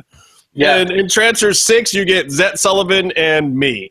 So it's clearly a degradation of the quality of the overall product by the end of the series. It is not included in the box set. I do have to let you know. It is, I believe, and it's on the flip side of Trancers 1. There's a version, basically to re-release Trancers 1 after Trancers 6 came out. They released a double-sided disc. This is the one that they sold at or rented at Hollywood Video and Blockbuster too. Trancers 6 is actually on the backside of the disc, and I think it just says it very small on the cover, like, bonus, an entire movie on the flip side of this disc. Oh, shit, I should have bought the set. It's messed up. You can just borrow my copy. You don't want to own that. All right, for anybody who's on Twitter, here's the death scene that we were talking about. I'm posting it right now. Perfect. Oh, God. Perfect. I got to talk about Monsterpalooza. Woo, what's up? If you guys didn't go, you fucked up. If you're in the Burbank area, you should have gone. What is it? When do you want to go? Dude, we got to go to April. It's going to be at Pasadena Convention Center. That's the big Monsterpalooza. It's fucking huge. Yeah, it's like Scare LA, but different stuff. I don't know where. You know where your film exhibited a year ago? Yeah. Oh, wait. Byron had a film? I had a movie that played at Scare LA last year. It's the last Transformers movie with Donnie Wahlberg and Byron. Oh, see, that makes perfect sense. And Byron dies. Don't give away the beginning. All right, let me jump back into this episode. Good match. Let me jump back into this episode because we got match number 3, Atomico's match with Super Friends versus Super Friends with what's her name? Doesn't matter. It means it doesn't matter what your name is. But she's also one of the Super Friends. She's the 4th Super Friend. Yeah, she's the shitty Aquaman of the group. Oh, come on. She's sexy Aquaman. I love those Halloween costumes too, where it's just like, it could be anything, but it's got to be a sexy something now. You go to the costume store, and it's like, oh, what are you going to be for Halloween? Frankenstein, but I'm going to be sexy Frankenstein. Ooh. Like, dude, what is that? Check this out. So I worked at Halloween Town in Burbank for a couple years. Shout out to my bros over there. Go say hi. Tell them Casey sent you. It's on Magnolia. There's a sexy Chucky costume. It's not Tiffany. What? Like, if you wanted to be, like, you think you would just be Tiffany, right? Because isn't that her gimmick? But no, sexy Chucky is a separate costume from Tiffany, the bride of Chucky, which you think that would be the sexy Chucky costume. No, sexy Chucky. The world's a fucked up place. And wasn't that what's her face, Jennifer, the hot actress that plays poker now? What's her name? Lawrence. Jennifer Tilly. She was she was bride of Chucky, Tiffany. Yeah. But no, Sexy Chucky's a different costume. So God, you're that's still so messed up. but you're Skanky Chucky. Like, Yeah. That's what it is. Halloween is just a chance for women who all year long have not wanted to show that they're skanky to actually show that they're skanky. That's what this is now? Why is Halloween degenerated into this holiday? All I know is that, like, there's some fucked up costumes out there, man. Like, there's this one that you're like a prisoner, right? Like fucking nails. Like, you're wearing the orange bodysuit and shit. And he's got a boner. And it's called the Department of Erections. That's just horrible. That's a good one. Wait, so is this where Sexy Star got her gimmick? She was like down in Mexico and she was like, I want to be a star, but I want to do it like Halloween style and be a sexy star. You know what? All I know is that skirt that she wears in the ring and shit, it's just like those shitty sexy Ninja Turtles costumes that they sell. Whatever. Now, one thing I will say for Sexy Star is her ring attire is awesome. Like, I don't think it's too salacious or, you know, like just trying to be sexual or anything like that. But I think her ring attire always looks good. I've always liked the stuff she comes down in. Well, that's fine for you, Justin, but I'd rather she was not on my television at all whatsoever. But she was in this match. Horrible human. She got a little bit potatoed in this one, you guys. She took the double knees in the corner from Taya, which is a deadly move for a reason. Yeah, it's also a move that you're not supposed to flop around and move when someone's hitting you with it, or you get potatoed in the face. Now, come on. Are you think that she moved, or do you think that Taya sent that one in a little bit stiff? I think that Taya, having been a victim of people sending things in a little too stiff, wouldn't do that to another person. Well, I'm going to say this. Because I think this is a little bit of one of the actual problems with intergender wrestling, because I think Taya's out there and she's going super hard and strong with the guys, and then the match switches up and all of a sudden she's going with the other luchadora in the match, and she sent one in a little bit hot. I mean, it looked like it was a receipt for something. I think that also has to do with there's a little bit of the gender issue, and then there's also the issue that Sexy Star is more of a soft worker, more of a safe, soft, and slow worker than the other guys. I think if Taya was going up against another luchadora like Ivelisse or Mariposa, who, you know, a little bit more physically imposing, you wouldn't have that sort of different levels of aggression. But Sexy Star definitely is not one to trade stiff knees in the corner. Well, I couldn't tell. I mean, go ahead. Real theory, okay? Taya saw, okay, where was this move? It was in the corner, right? How do you get in the corner? You got to take a fucking turnbuckle.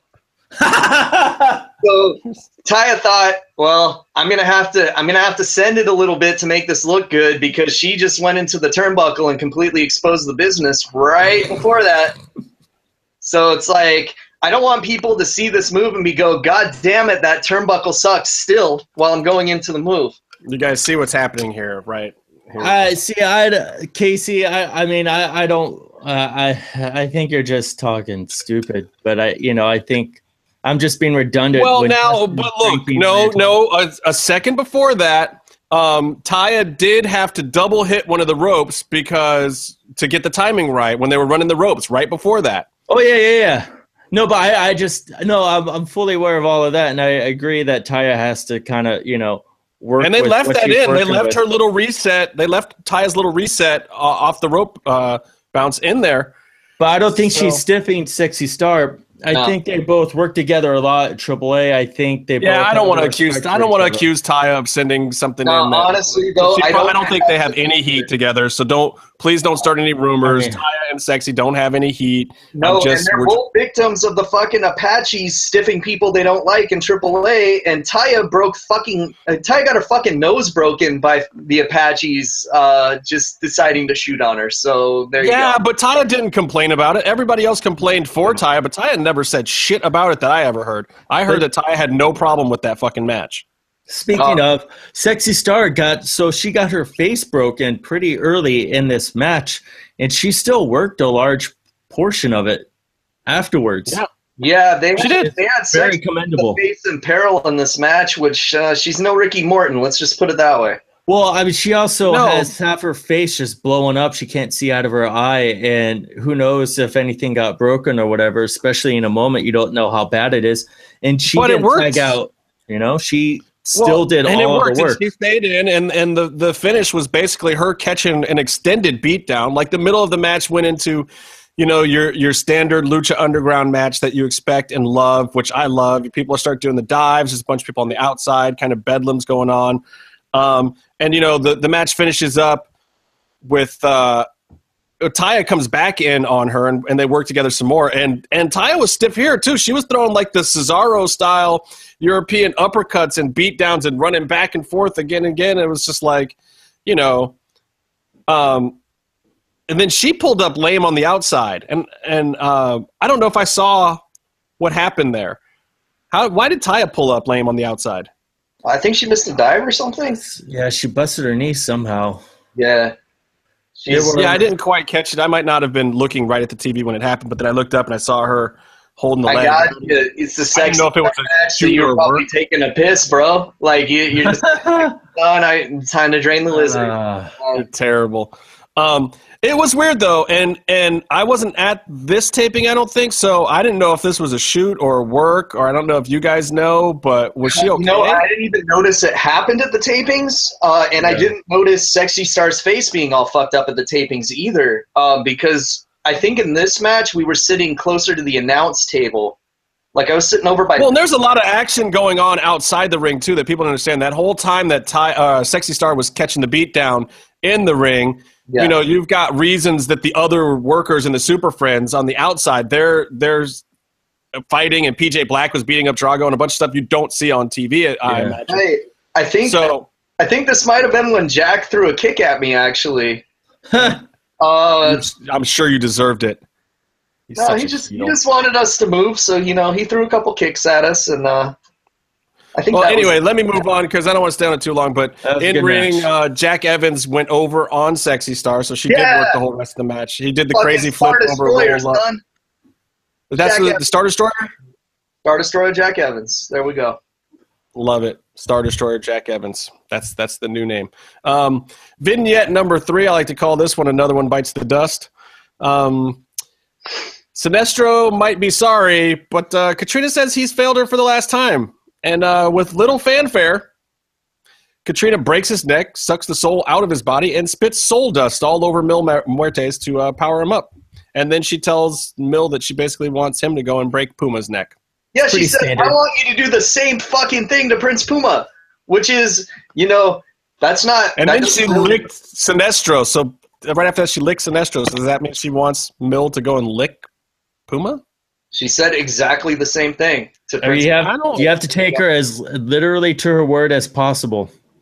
Yep. I don't know. I mean, not that I'm in the habit of arguing with really hot women who are 197 years old. I know how to respect my elders, but I don't know if I would want to go out and lick Puma. Hey, wrestling's rough business, bro. Sometimes you got to do what your manager says. Like if they say, go out there and lick Prince Puma, you got to do it because, you know, she's like Bobby Heenan. She's looking out for his best interests. There might be a reason to lick him. Maybe he tastes good. We don't know. I mean, you got to feel bad for Sinestro here. He didn't even get the lick before he was dead. I mean, she broke his neck first, stole his soul, and then licked him. That's just rude. I mean, that is just a slap in the face. That's horrible. Yeah. That's one of the most heelish things I think I've seen Katrina do. Normally, she'll lick them and let them know that their time is up. But, like, damn, like, that was just rude. Well, she made him mad, dude. She, you know, she's like, you're the jobber skeleton. You have 3 souls in you, and you still can't beat Prince Puma. I'll tell you what, though. I was a little disappointed by this because I loved the segment last year. Sorry, I'm eating some food, so I got a drink. But, like, I loved the segment last year where Sinestro, like, powered up by killing the other 2 guys. And I was hoping that we would see, like, this powered up, like, super Sinestro this season, but nope, he's just dead. I don't know why, but and I like the worker behind the mask too. We won't get too into it, so I hope they give him another gimmick of some kind. I hope he sticks around because he's a good wrestler. Yeah, I hope he gets something very soon, like on the next episode. We'll see. You must know something I don't know. That the funny thing about this is that he probably had his best showing on this show that he was written off of, you know? Yeah, it happens. All right, well, let's jump into our last match here because I don't want to stick on this for too terribly long. We're almost through this thing. And I want to get to the last segment because I'm sure Casey's got something to say about this last segment. But the match 4, or as I like to call it, refs should wear masks. Daj, my boy Dragon Azteca Jr. versus Chavo Guerrero Jr. with Rey Mysterio Jr. Yeah. as ref.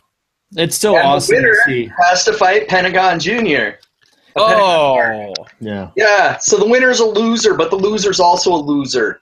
It's Chavo. still so awesome to see Ray in the ring, though. It's still, I liked Ray. I love awesome. this gimmick with the seeing a ref in the mask. It made me wish that other older retired masked wrestlers should come back as refs. It was kind of cool.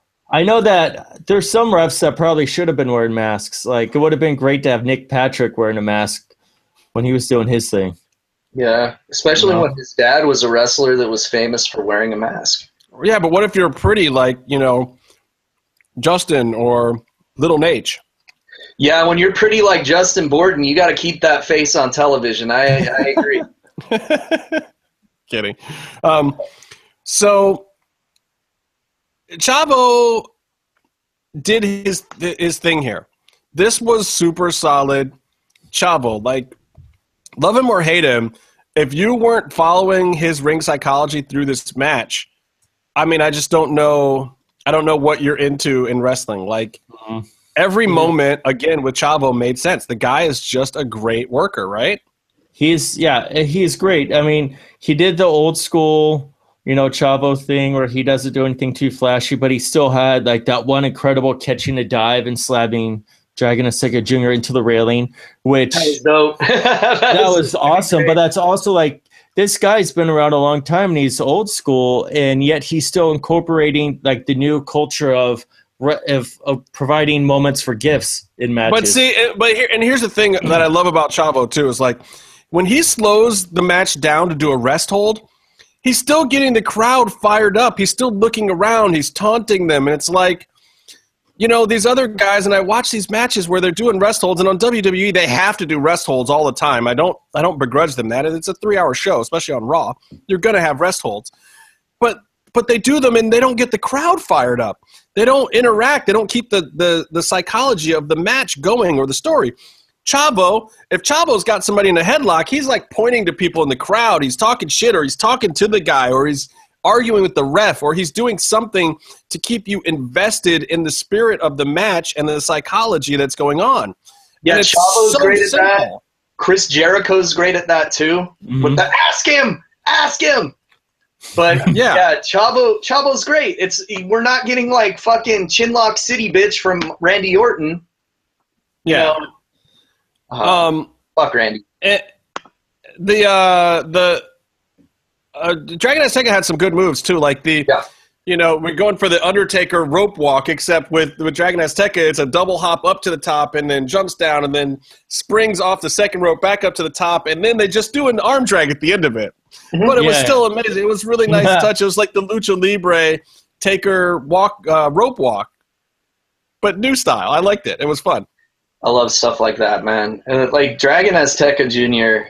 is so great, and I still don't feel like we've had him showcased to his full potential here. I agree. Ray Horace work. Right. But it's only a matter of time. And, hey, maybe he'll bring it with Pentagon.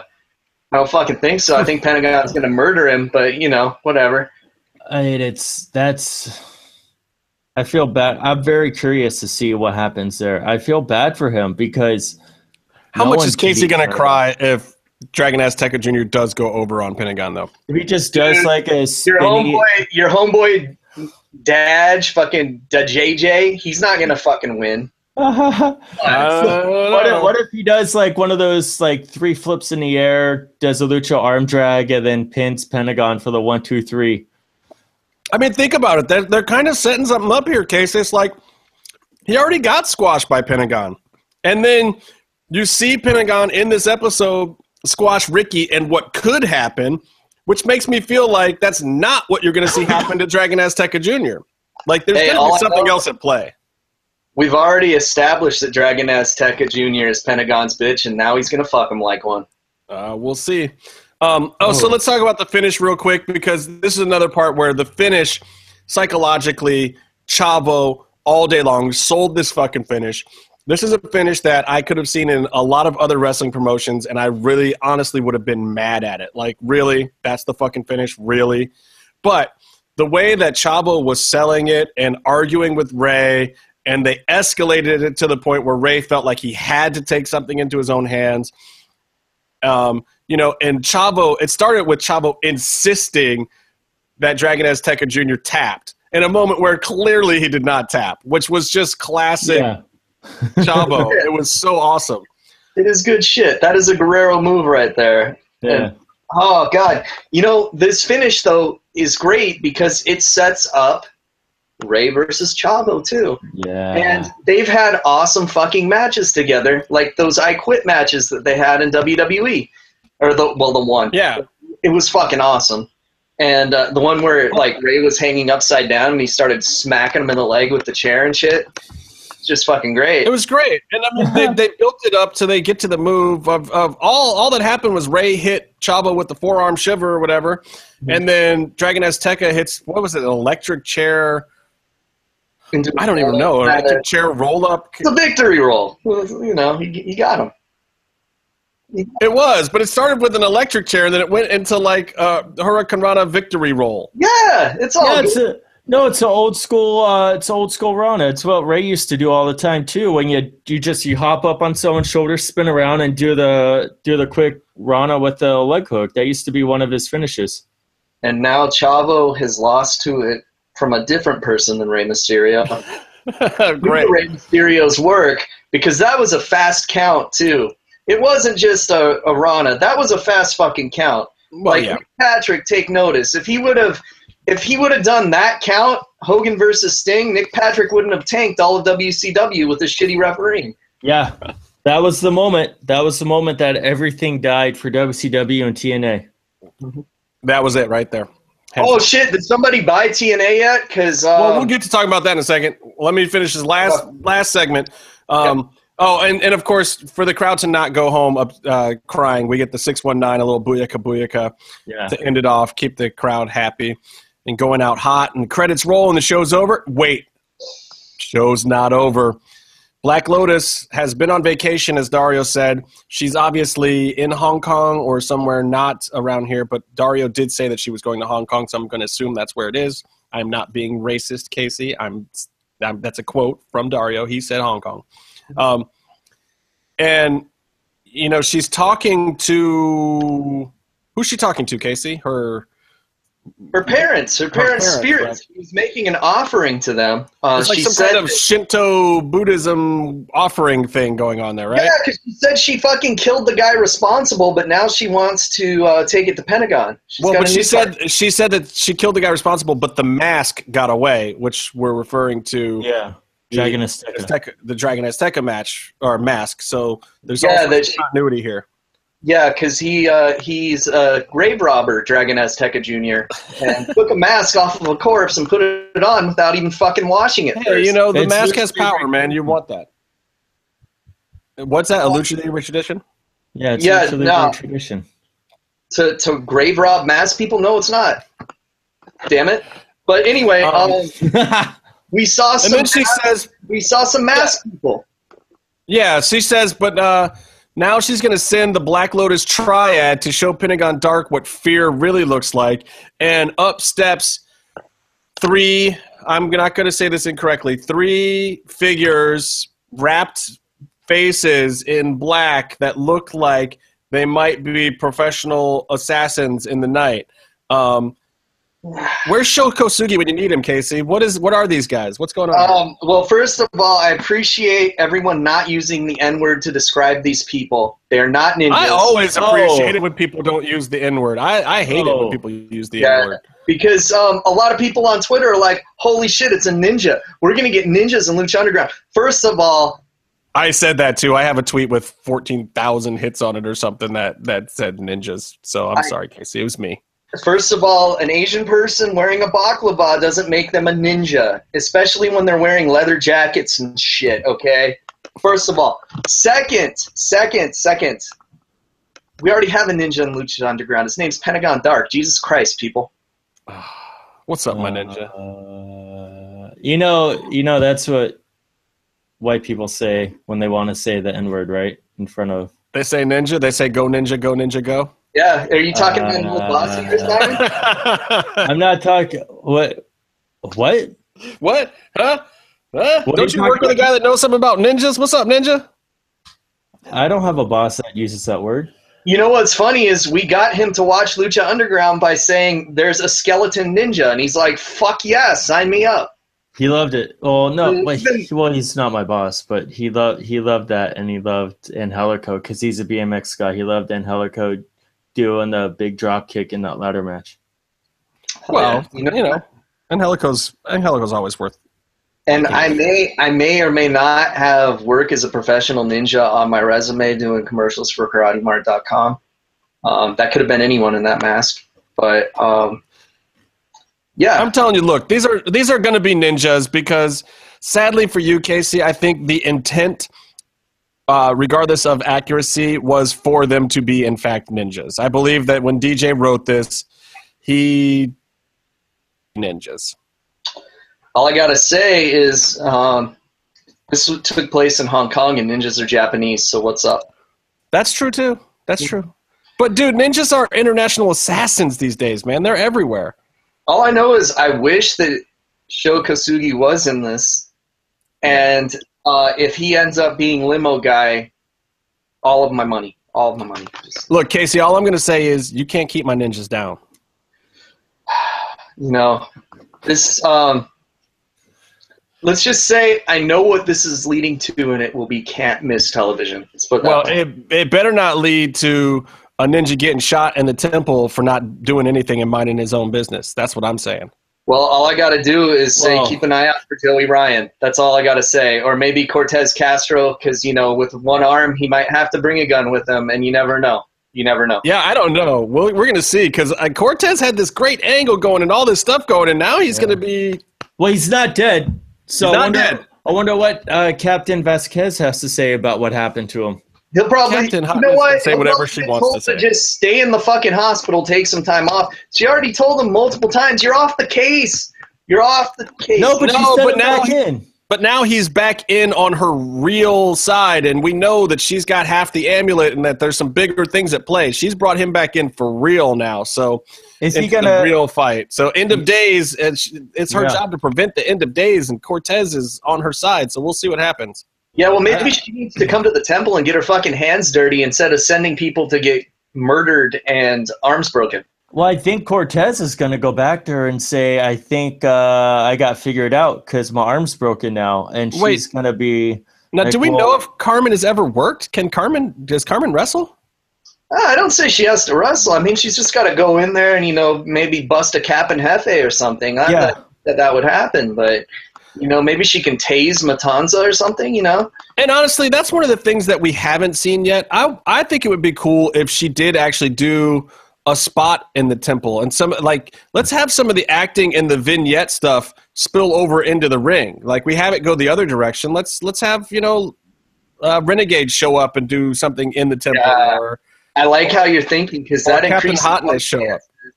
That increases our chances of meeting Lorenzo Lamas.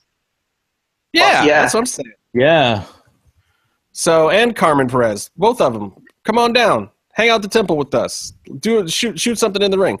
All right, so that's this week's episode. What do you guys think on a scale of 1 to 10? What do you guys give this episode? Pentagon was on and he fucking won it. Fucking 13. All right, not biased at all. Okay, Byron, what do you think? I was going to give it a 10 for the Pentagon match. No, I thought it was a good one. I'd say probably 7 or 8. You know, it was really good for an episode that was kind of just cruising. They still delivered a lot of interesting things, but it wasn't. It was like a lot of stuff being set up, kind of. Yeah, I'm going to go 7. I'm going to go 7, I think, myself. At this point, and maybe this is unfortunate, and maybe this is kind of what Vinny was talking about before, I feel like the WMD match so far this year set the bar so high. And not just that match, but the vignettes that were in that episode too, with the medallion, the amulet or whatever. That set the bar really, really high. So I have to rate that clearly higher than an episode like this, which I loved. I love this episode. But I hope that Lucha is not doing themselves a disservice when they have these really stellar episodes. Like, that was like, for a regular episode that wasn't an Ultima Lucha, that episode was like a 9.5. So I gotta say something about next week. I don't know if you guys saw the listings for next week's episode, which I what's going on? It says that Evil East gets a new love interest, and that the Rabbit Tribe debuts next week. Well, I'm always happy when Evil East is on the show and Rabbit Tribe. And well, we've pretty much deciphered at this point that Paul London is Rabbit Tribe. I mean, that logo on the back of the jacket in the trailer clearly is a rabbit or a rabid squirrel or something. But that's got to be the Rabbit Tribe, right? Yeah, and we, from going to the tapings, we know who Evil East's love interest is, and I'm really looking forward to that debut. So, interesting. Yeah, and this is going to be a big show to not miss. And the other thing, from having gone to the tapings, we know that they topped the WMD match, and that's awesome, because we know that's not like the peak of the season. Like, we know that. Like, everyone else might not. I don't necessarily know that, though, because I don't know when or if that stuff's even going to air. There's been entire matches that have never aired. You know that, right? Yeah, but I mean, that the one that I'm talking about, that's definitely.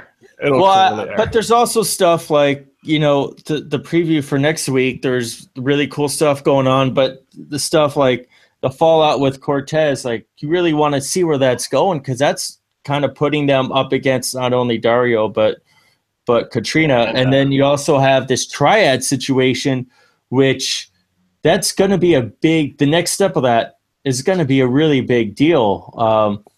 And it's just, there's a lot of really big stuff that they just hinted at for this week. Well, I know where I don't even know some of the ones that Casey's talking about, but I know where the Cortez one's going, and you guys don't know that one.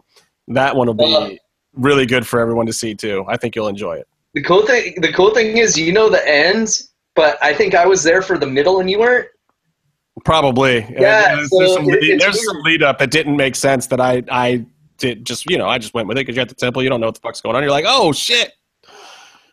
Yeah. So it's kind of cool because like the parts I saw were like really good. And it sounds like the parts you saw without telling us were good. So this is going to be fun. Yeah. And I never told these guys either. I just kind of teased some of it too, which is great that I can't wait for it to actually air. So I can be like, that's what I was talking about. And because they don't know. I try not to give spoilers too much, to any, even to my buddies that are going to be there the very next week. Yeah. I did not give them spoilers from that weekend. We take very seriously on the Triple M show. Now, Byron. Yes. What's going on with TNA? Have they been sold? Do we know? Give us the lead up. What was the story with TNA this week? And I'll do some searching too here. So, I mean, I don't see anything new right now. I think the deadline today is by end of business hours, because basically TNA cannot afford to pay for their show on Sunday, which is their biggest pay-per-view event of the year, Bound for Glory. They got Cody Rhodes. They got a lot of big stuff. There's a lot of cool stuff that's going to be going on. This big Hardys versus Decade, that's going on. It should be actually a lot of fun if they can actually put it on. They can't afford it unless they sell the company. Like, this is the point where the company has to be sold. Wait, doesn't Billy Corgan, can't he just, take his jukebox money and buy the company? Billy Corgan's trying to buy it. There's another company that's trying to buy it. Basically, TNA's been floating on loans from Corgan, who is a partial owner, and another company. And Dixie Carter is just being a horrible mess about it if you read the reports. But basically, the problem is TNA owes more money than it's worth. So if you're going to buy like you're going to buy WCW for $3 million, you might owe like 5 on top of that to everyone. And so they're trying to figure out how to buy the company without procuring all or most of the debt that comes with it, so they can keep running it smoothly. In business terms, from what I was reading in Forbes and from the business side, because I always like to look at the real numbers of these things, the ultimate goal for another company would be for WWE to purchase just the tape library assets of the company, which is, I believe, what they're willing to do. They're willing to pay a pretty penny to get that library. And TNA is still even using, some of their best money-making revenue right now is of stars that are not in the company, that are other places, because they have this great they have all of AJ's stuff, and all this AJ and Joe are former figureheads of TNA, and they're champions over WWE. Yeah, and and then they could also, burn all the Jeff Jarrett footage, and I'm sure Vince would be very happy about that, and probably a lot of other people as well.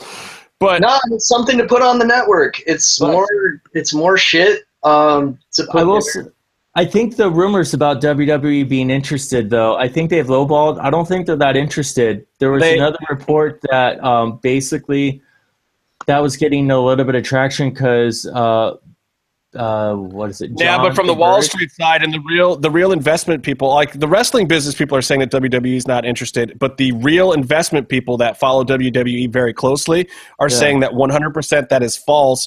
WWE is absolutely still interested, but it's because what the wrestling people are hearing is that WWE does not want to come in and save the show this weekend.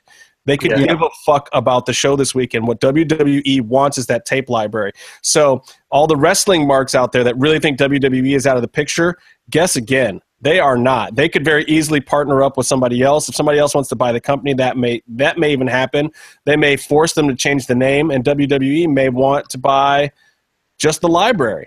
And that may be a way that somebody could buy. Like Billy Corrigan might be able to save everyone's jobs and give everyone a show to work on. But to do it, he might have to sell off the tape library and change the name. Well, anything that happens, there's either going to be no TNA, because like you said, there's no way WWE needs to buy TNA and keep it running. Right, no. They don't need that. But if it goes through and Corrigan can buy it, and that's what he's trying to do, he's going to rebrand. Like any smart person buying a company now, he's that's what completely rebrand. But then why buy it if that's But you have all their business deals, you have all their TV deals, you have all that infrastructure. It's just you're going to put a new. It's like a soft reset. Look, that might be what it needs. It might really need that at this point. Like maybe turning over the marquee out front is really the way to jumpstart it. Like if you're interested in making a new product, if you're not interested in the history of what the product was before, and sometimes that works. I don't know, dude. Like, help me with this. Why the TV deal isn't that great of a TV deal? But it's fascinating in America. Why don't you just let the company die, poach the talent you want, and start your own fucking company? Because it's so much harder to start from scratch, like Jeff Jarrett's been trying to do at GFW. It's so much harder in TNA for all the things against them. They're not putting that horrible of a product on. I'm not watching the show, and I still kind of know what's going on. I still know about EC3 being the man. I still know that the Hardys are, they're the top trending story in wrestling. And I didn't know anything about Decay, but now I know about Decay because the Hardys are putting them over. And all this stuff. There's stuff that's going on that's good. There's stuff that's bad. But are you watching every week? Do you even get pop? I'm not going to watch TNA because the brand is not good. I know not to watch TNA, but what I'm saying is the work being done, all the stuff below them, behind the brand is good or decent, for wrestling. So, put a new shine on it, put a new name, and then you have all the stuff that's working. They'll try and fix some stuff, but That's how much reach they don't have, though, is because Justin just said, do you even get Pop? I literally just referred to it as Destination America still, completely forgetting that they were on fucking Pop, which is even worse. Well, they've been getting worse and worse TV deals, and it's really bad. But I think it's easier for them to work their way back up from where they're at now than to start from the ground. See, what's crazy, though, is like if I'm a crazy money mark, I'm not buying the company and saving it. I'm going to poach talent, and I'm going to buy their equipment that's going to be on a fucking fire sale because they're going to have to sell all that shit off. If they even own it, they might be, well, down in Orlando they might, but they could be renting a lot of it. I mean, you know, Lucha Underground, for instance, I saw they have VER stickers on most of their cameras, which means they're renting most of their gear. Yeah. They don't even own that shit. I mean, like the ring they have to own, it's all branded with their shit, or maybe not. Maybe they just have you could sell rings, but it's also like, you look at why they ended up where they're at, and it's because a lot of bad Dixie Carter decisions, a lot of bad Vince Russo involvement. Like they lost the actual real TV deal, I think, on Spike because they kept hanging on to Russo. And whether or not you like what Russo does, when the people who pay you to make a TV show don't want you to hire him, you don't hire him. And then they find out because you fucking emailed the wrong person by accident. Yeah, it's like all these things, like basically you remove all these components that poisoned all these TV deals, and then you try and get some good momentum moving forward with Billy Corgan. I think they can rebuild back. I don't think it's going to be easy, but I think you're removing the elements that put them on a shitty time slot or whatever on Pop that no one sees them. I got to say, I feel bad for the people that might lose their jobs because of this on the production side. I feel bad for the wrestlers that are going to have one less place to work, maybe, especially one less televised place to work, because there are a lot of people that we're watching in WWE right now that would not be where they were if it wasn't for having their shot in TNA, like your Joe, like your AJ Styles. And that's including the fact that AJ Styles was in WCW. No one fucking remembers it, but he was. Yeah. But it was TNA that made him. And Joe, he did a lot of great stuff on the Indies and in Ring of Honor, but his fucking matches in TNA were a big deal for me. That was my favorite part of the company. That's where he got on TV. That's where he got his exposure. Look, it all comes down to this. It's really, at the end of the day, it's on Dixie Carter. Yeah. She's mishandled the company in the past, and then she's dug it out. She's made mistakes, and God bless her for trying. She's put bookers in charge that she's had to then take out of power and had fights with. You know, she has constantly tried. But I got to say that she's also consistently shown that she just doesn't have the same business savvy that a lot of other people in this business have. She's overreached at times when she shouldn't. She's made bad deals with talent and TV and booking. Like, she's part of the reason why the WWE deal and some other deals that they could have taken a few weeks ago to keep the doors open, she didn't take. And now she's looking at poor Billy Corgan like, fix it. And he's like halfway trying to be loyal to her because, you know, she brought him in and let him do a lot of this stuff. But at the same time, she's his biggest obstacle to doing what you can tell the guy really wants to save these workers' jobs. It looks like he's really in it for the right reasons, and yet his hands are fucking tied here. For the first time, also, sales before. At the recent tapings they were doing, she wasn't involved or running them, and she was more of just like a figurehead, whatever. And the shit's better, isn't it? Mm-hmm. And that's probably a big reason why it's getting better. But I think part of that is leading into her being so difficult with what's going on right now, because this is her, whatever it is, like she's losing the dream of being, you know, Dixie Carter, the owner of TNA. And it's just, she's acting irrationally. But I don't know. I think ultimately, you know, they were building up momentum. I think they were putting on a cool alternative product until Hogan and Bischoff came in, and Matt Hardy said something about that. Right. Matt Hardy called them a poison that said like they're the ones that killed TNA, and then I think Bischoff was threatening to sue him But I think if you went into court, those guys, their gimmick is tired. It's like, you're coming in and big ball and takeover thing. That was done, man. That was the Monday Night Wars. It happened. You did it. It was good then. You can't do that in every company you come into anymore. Well, you have AJ Styles, Samoa Joe, and Chris Daniels, Fallen Angel, putting on this incredible three-way match. You have Nigel McGuinness and Kurt Angle putting on these great matches. It's putting them on the map. You're seeing guys you're not going to see in WWE at the time. And to me, like, that's what I wanted to watch. I didn't care about WWE. And then Hogan and Bischoff come in, and all those guys are gone. They make AJ Styles dance around like he's Ric Flair, and then they put makeup on Samoa Joe and have him get kidnapped by ninjas. Yeah, which is when I absolutely stopped watching the product altogether. Honestly, it went downhill for me when Angle came in, because I was loving the product when Samoa Joe was on top and he was doing all this stuff. Clearly went downhill for Angle when Angle came in too, because he got addicted to like 700 Vicodins a day at the time. I mean, like, he's admitted how awful. I think it was on that road before. But you got to remember, he was the one that they had beat Joe. No, but Angle himself has said that it got worse when he went to TNA because everyone was drinking booze also. So when he was doing the WWE stuff, he was mildly popping pills and probably too many of them to get through. But then the whole point of going to TNA was to not have the in and out work schedule all the time. But here he is fucking boozing on top of 80 Vicodins. Like, Brett Favre looked like his issue with Vicodin was nothing compared to Kurt Angle's. Dude, I mean, TNA almost killed the guy. It was a whole big deal, though, with Samoa Joe's undefeated streak. So you're like, all right, like the Undertaker streak, they're going to have to do something really cool that's going to be like a star-making moment for whoever beats Samoa Joe. Instead, they got a WWE reject, even though it was Kurt Angle and he was a big fucking deal.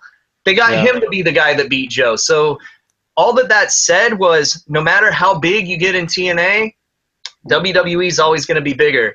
And they're saying that on their own fucking product. Well, at the end of the day, what may happen, it might be what's happened to other companies, is WWE might eat them up. The problem for WWE is they don't need the TV deal. They'll probably have to break those contracts. But WWE could use some more talent. They don't need these guys, but they could use them for sure. And it might be a good thing. I mean, they've got the brand split now. You throw in a Lashley and an EC3 and Bennett and a couple of these guys, like, there's places for them.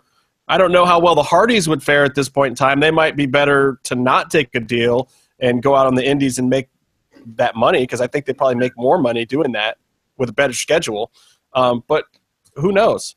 And Hardy's selling a lot of gimmicks right now on Pro Wrestling Tees, because he has like 9,000 fucking shirt designs. There's no way that I would go to Ring of Honor if I were him. Like, if I were Matt Hardy and this whole thing went through and he could get out of whatever deal he had, I would go to Ring of Honor if I were him. Just sell merch, work his lighter schedule, travel less. I wouldn't deal with this other bullshit. Well, there's no way that he would be able to do what he does in WWE. And like, I saw Matt Hardy lose to Kevin Cross in Vegas a few weeks ago.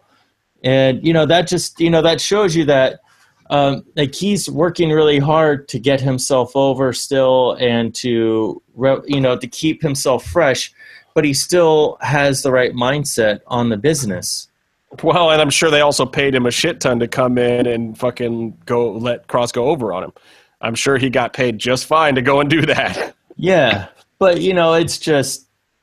And he was their interim champ at FSW for a while too. Like, he came in, I think, when Cross wasn't able to work and did some stuff for the company, and then they did the blow-off thing with the two of them. Anyway, let me move into some other news. We'll see what's up with TNA, and as far as I know, that whole thing could be done, because I believe there was some kind of Friday deadline to figure it out.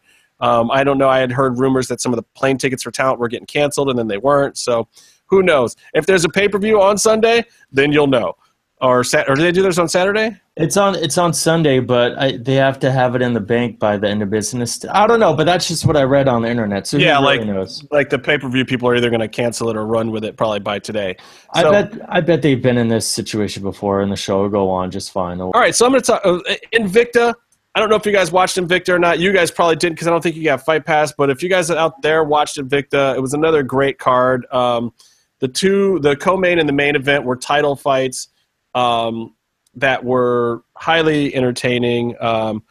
I felt a little bad for Jin Yu Fry. I don't know if you guys saw her fight or not, but she was winning the first round, and in the second round, she got hit in the eye by, what's her name, Osaka or whatever, the Japanese girl, and busted open immediately right along the side here. So it wasn't above the eye, it wasn't in the eye, it was on the side. Mm-hmm. Got busted open nice. It was a good one.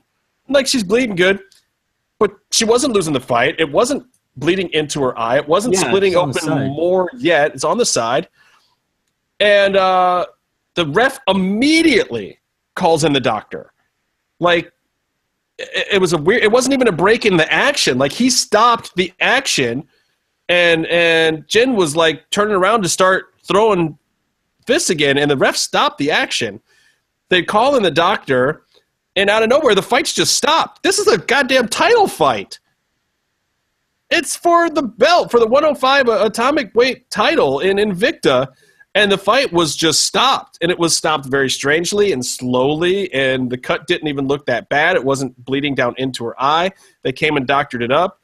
And you know once the cut man comes in, because they're not allowed to doctor it during the round, they brought in the cut man, and that was when I was like, oh, my God, they've stopped it. The announcers didn't even know if it had been stopped yet or not. But the cut man was in there. This is what we call the fucking Kerry Von Erich Ric Flair finish right here. Yeah, like, just stop from blood or whatever. Like, it's fucking MMA. And I know people have a hard time with it sometimes. They're young women, they're attractive young women, and you don't necessarily want to see them get hit in the face. But she's a fucking pro fighter. She signed up for it. I'm sorry. Like, Jin's the job description is getting hit. It's the job description. And I hope that she's livid. I hope that she's pissed. I hope she protests it. It was a bad stoppage, man. It was just a straight up bad stoppage. I don't like seeing that. Don't get me wrong. There's times to, like, come on, you guys remember Robbie Lawler's whole, he looked like Predator. Like, his lip was split and he had like a triangle mouth by the time his fight was done. Yeah. He kept fighting and with half his lip hanging off, cut a promo at the end of the fight. Like, come on, people. Like, how many times have boxers gotten gashed open? Like, gloves tear. Like, they tear your face. You don't stop the match because of a cut. You stop it because someone's bleeding over their eye and they can't see. Or you ask them, like, can you continue or whatever. I saw nothing where Jin said that. I just thought it was unfortunate. And I feel like it was a very sexist decision. I feel like because she's a pretty young lady, they stopped the fight because she got busted open. And the ref couldn't stomach it. It's like, well, man, maybe you shouldn't be a ref in mixed martial arts. There you go. I agree, Justin. There you go. I just think the whole thing was jacked up. So I'm going to move on. And Roxanne Martifari against Maya in the other belt fight. Roxanne put up a good fight, but she just didn't quite have it in the later rounds. And she did not win, even though it would have been cool to see the happy warrior get a win. She didn't win. Going into... I don't even know where to start. Did you guys watch this press conference? Please tell me you watched it or saw some of it. I was just seeing clips. That's it. But they were good clips. Clips might be good enough. I mean, the whole show was a fucking hot take. Amazing. So if you guys don't know what I'm talking about, UFC 205 is going to be at Madison Square Garden. This is going to be the first legally sanctioned full MMA regular rules fight from a major promotion in New York. UFC and a lot of people spent years, we're talking about since early 2000s, trying to get MMA legalized in the state of New York. It was the last state in the entire union in most of the world. We have other countries begging to have the UFC come to them, and New York for years was like, no, we don't want that here. We don't want that here. And it was ridiculous. It was all politics, mobbed up bullshit, this, that, and the other thing. Doesn't matter. Legalized now. This is supposed to be the first event. So the card has been coming together super slow. I mean, this fight's in 6 weeks or something, November 12th. Yeah, like 6 weeks from today.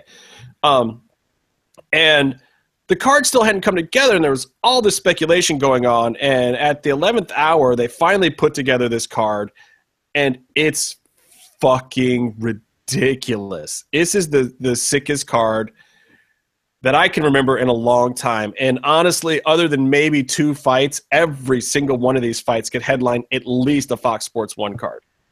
Like I'll tell you the 2 fights that couldn't headline a Fox Sports 1 card. I'll do that because it's easier than telling you all the ones that could. Lyman Good versus Bilal Muhammad couldn't headline an event. And Liz Girl, she calls herself Gorilla. I call her Girl Uriah. Liz Carmouche versus Caitlin Chukagian. Those 2 fights could not headline something. That's it. And those are both on the Fight Pass prelims, I believe. So, ridiculous card. You're talking Eddie Alvarez versus Conor McGregor for the lightweight title. Tyron Woodley versus Stephen Wonderboy for the welterweight belt. Joanna Jędrzejczyk, Joanna Champion, versus Karolina Kowalkiewicz. I think I said it right, finally. For the strawweight title, like the Polish power bout. You've got Chris Weidman now, who was instrumental in going out and lobbying to get MMA in New York, versus Yoel Romero, and that could get one of those guys back into the title shot. You've got Cowboy Cerrone versus Kelvin Gastelum at 170, which is good because these guys are going to throw down.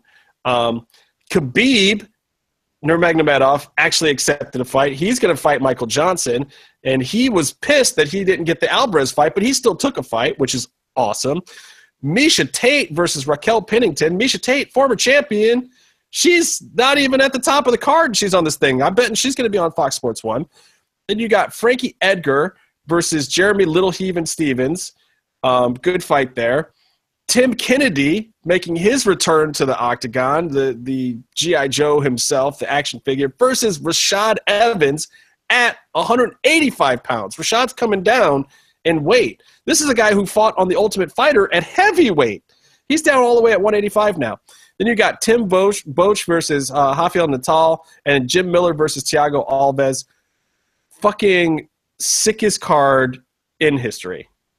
I don't even know. Like, craziest card. Oh, Lucha Gringo's back. I don't even know if you heard the whole card. I didn't. My internet shit the bed or something. I don't even know what the fuck happened. It was really good. The card is crazy. So they line all these guys up on the stage this week. And, of course, it's going to be the Conor McGregor show. I'm thinking that Conor is going to take some shit because he's facing Eddie Alvarez, who's a Philly guy. But, you know, Philly's closer to New York than Ireland. You know, and Eddie is definitely an East Coast guy and would probably normally get a whole lot of love. No. Every Irish pub in New York City apparently led out directly into the Madison Square Garden ballroom where this event was being held because Conor was getting pops all the time. The first question to Conor was like, you know, UFC sold for $4.2 million. How much of that are you worth? And Conor's like, looks around, he's $4.2 million, like, or $1 billion. Like, yeah, I'm worth all. That's me. I'm this whole fucking game. And the whole thing just degenerated into awesomeness. Conor says like he feels like this at 155 is the weight that he'll take over, and he predicts a first round knockout of Eddie Alvarez. Eddie's telling him to be careful, like be careful what you say, and Conor's like, What are you gonna do? Shut your fucking mouth.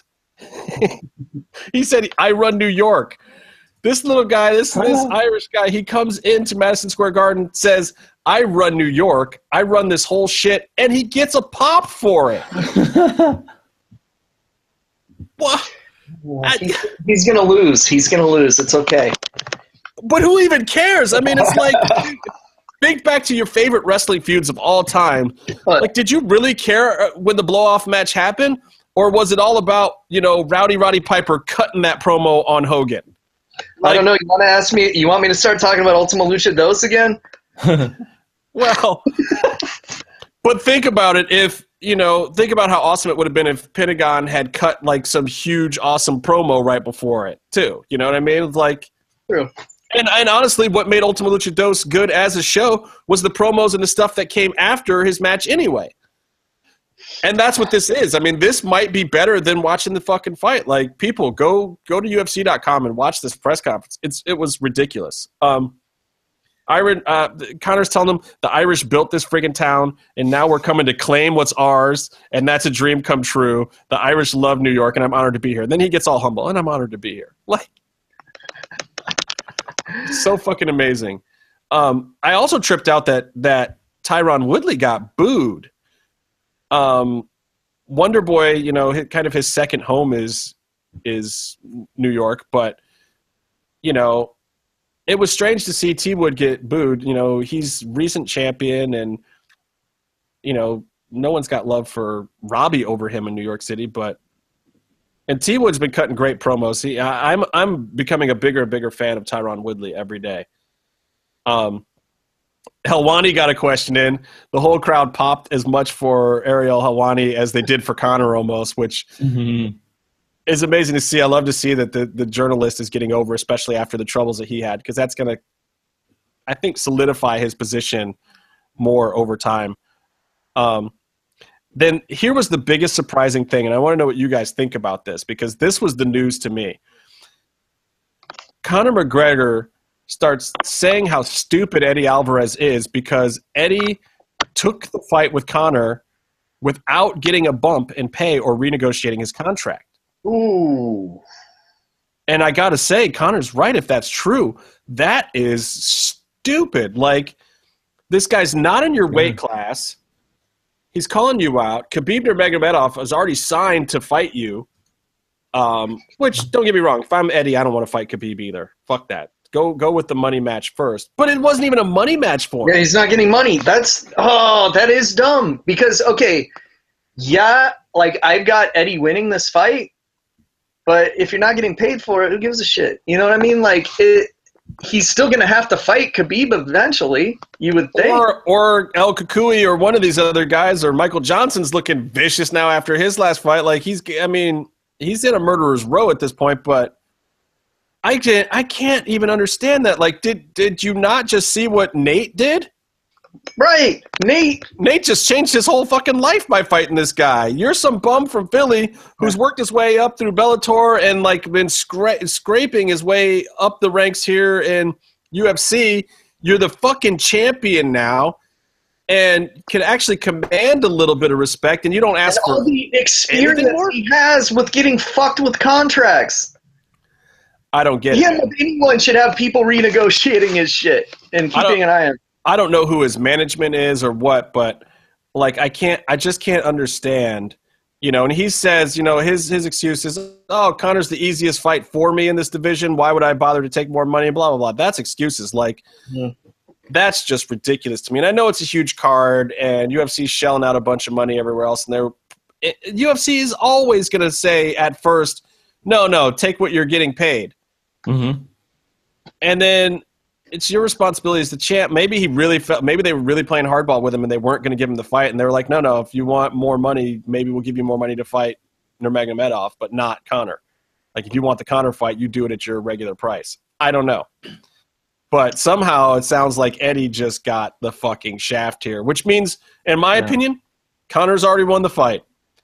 Because he's won financially. Fuck. Yeah, he's going to make so much more money even if he loses. What does Conor care? Conor said that he stands to make, $40-50 million this year. It's a $40 or $50 million year for him, he said at this press conference. It's like, is it been crossing six figures? Yeah. I doubt it. I think if he's got a regular champions contract, maybe he gets 80 and an 80 of win bonus, and maybe he gets some pay-per-view points, but yeah, like, overall, I don't think that Eddie would even break, $300,000 or $400,000 for this fight, and Conor will probably walk away with like $10 million from this fight. Well, at this point, how much does it matter who Conor fights? Do they just need like a broomstick to stand in the octagon with him?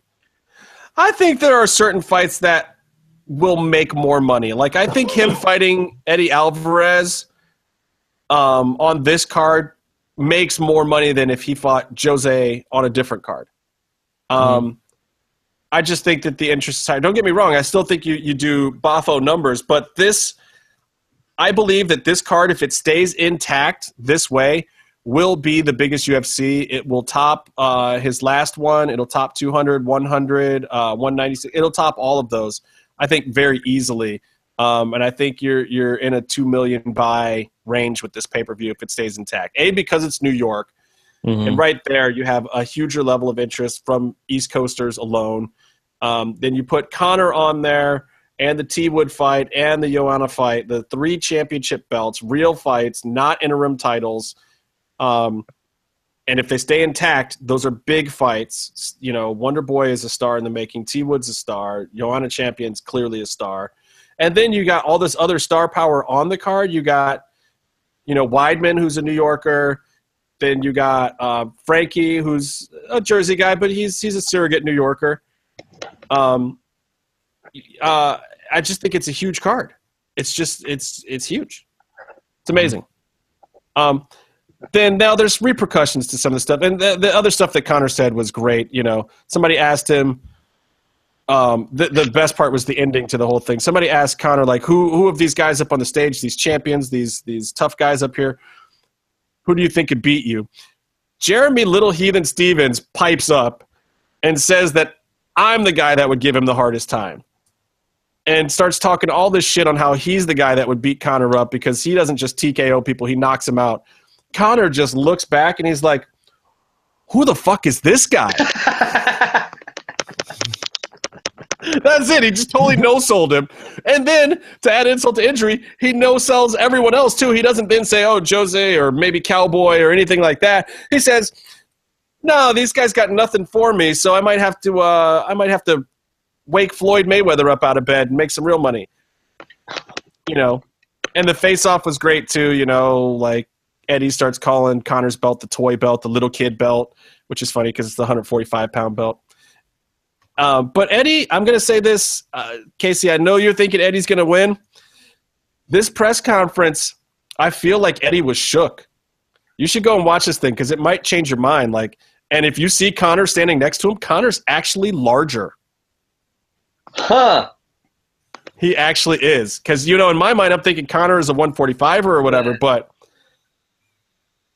Conor is bigger than Eddie. And I didn't imagine that. I thought Eddie was bigger than him. They stand side by side, and I was just like, damn, I'm going to have to really look at this fight to see what I think, because if Conor can get his boxing off and can keep Eddie from laying on him and doing the wrestler thing, Conor's got a great shot in this fight. I just got to say that last week's guest, Eric Van Wagenen, producer of Lucha Underground, picked Eddie Alvarez. And so we're both in. I agreed with him last week. I'm telling you, this press conference, it really changed my mind. You should watch it, especially the end with the face off. And it's just like, damn, I don't know. Eddie looks a little bit shook. Eddie's responses were a little bit off. He didn't seem all that confident, you know, and say what you will. Press conferences can get in people's heads, man. And it's one of the things that Conor does well. And if he can get in Eddie's head, that's a big part of the game. Then the weight cut is the next big part of it. And seeing how guys show up to the weight cut. Like, I don't ever place a bet or really lock in my picks for a fight until the weight cut. There's been times where you've heard me say stuff on this show, and then I'll see the weigh-ins, and I'll go and change it. Now, it's getting a little tricky because they do the weigh-ins earlier in the day, the real weigh-in, and then they give us this fake weigh-in later. But even seeing how the guys, after they're rehydrated, how they've rebounded, and if a guy is not cutting weight and they face off and he's still shook, I'm telling you, man, there's something to it. There's something in this sport where gumption gets you just as far as technique sometimes, where the willpower and the mindset and the proper mental preparedness can really take you just as far as, you know, having a jiu-jitsu black belt. I'm not saying that you shouldn't have that also. But once you get to a level where two guys have that professional level skill to be in the UFC, if one guy's head is screwed on a little bit tighter than the other guy's, that can really give you the advantage. So we'll see. I mean, I feel like, and as rich as Conor's gotten, he still goes out there and bangs. Like, he doesn't need the money anymore. Mm-hmm. You expect that to be a guy who starts to phone it in, but he still went out there and fought his ass off with Mendez, and he fought his ass off with Nate both times, and I don't know. We'll see. He's a prideful man. He's too prideful to do shit like that too, though, which is good. Mm-hmm. You know you're getting your money's worth, because the second he goes out there and you don't, that's when his earning potential goes away. Yeah, for sure. This weekend there's also a UFC. It's on later, I think, because they're holding it in Oregon, I think, Portland or something. But it's there's not a whole lot of fights I'll talk about because most people probably don't know them. Let's see, what do we got? The prelims, the FS2 prelims look for the Hakran Diaz versus Andre Touchy-Feely. That fight will probably be fireworks. I'm a big fan of Feely, but I think that number 12 ranked Hakran is going to grind it out on Feely in the third round and probably win a decision. This one's a trip. On the Fight Pass prelims, the headliner of the Fight Pass prelims is Nate the Great Marquardt. Wow. Fighting. Wow. Which is crazy to me. For one more shot, kind of at 185. I don't even think I know who he's fighting, but he's fighting the dude that looks like a normal-sized person with a midget head. The Barn Cat, Tamdan McCrory. Oh, Tamdan McCrory, yeah. Yeah, he looks like a midget. Now, in the past, I would have picked Nate hands down, but Nate might be getting to the point where he's past it. So I don't know. He needs a big win here to claw his way back into the rankings. I'll pick him just for shits and giggles, but we'll see. Then let's see. I said the Diaz touchy-feely fight. I think the next one that I'm interested in is probably Louis Smolka versus Brandon Moreno. I think Smolka gets this one by submission. I think he'll slide in one of his crafty submissions. These are little guys too. These guys are not going to knock each other out, but they'll throw leather for a while, and then I think when it ends up on the ground, Louis Smolka gets the fight, gets the win with a submission. He's just got they've both got the same amount of fights, I think, too. But Smolka's faced like way harder guys in the past, and I think he can pull it out. Let's see. Then you got Josh Berkman versus Zach Otto. Otto he's a last-minute replacement. I don't remember who was supposed to be in this fight, Bobby Green or somebody, or I don't even remember. But I'm going to pick Zach Otto in this fight, believe it or not, over Josh Berkman. Josh Berkman's a solid journeyman, but he's got miles on him now. He's like 29-13, and I think the fresher, younger guy with some excitement and some focus can take him. That's just me. You think I'm crazy on that one, Case? I don't know, man. I'm not going to certain fights that I don't think I know enough about. I'm not going to give anyone any advice because I think people might have bet against Cyborg last week because of what I said. Still, we did say it was a gamble, and you told people not to listen to me. It's not my fault. But dude, if they had one, and honestly, it wasn't a bad fight. That girl put up more of a fight than I thought she would. She lasted 2 rounds, hey. But at the same time, like, dude, if you had won that bet, you'd have been paid. Yeah. You would have got $1,200 for every $100 you bet. That's good money. That's a big margin. Ill Will Brooks is on this card, former Bellator star, and he's been working his way up at UFC, and he's facing off against Alex, the other cowboy, Oliveira, and I think this is the perfect test for Will Brooks. He's going to have to put everything together to get the win over Oliveira, who is really well-rounded. He's good everywhere. Oliveira is a UFC fighter. And for Will Brooks, this is a test of, like, can you go in and beat just a standard UFC fighter that's got some wins, got a couple losses here and there, but is a tough, real professional, hard fighter that can take it to you anywhere in the octagon. So I think Will does win this fight. This is a perfect co-main event for a Fox Sports 1 type card to me of two guys who really have something to gain. I think, of course, Will, has more to gain than Oliveira here. But this is a good test for him. This is like the real deal. And then, of course, the headliner. My boy John Dodson versus John Lineker. These guys, if you don't know, are two of the hardest hitting guys out there, and they're little. Yeah. These are tiny people. and they have knockouts. Like usually in these divisions, you know, they were both fighting at 125 for a while.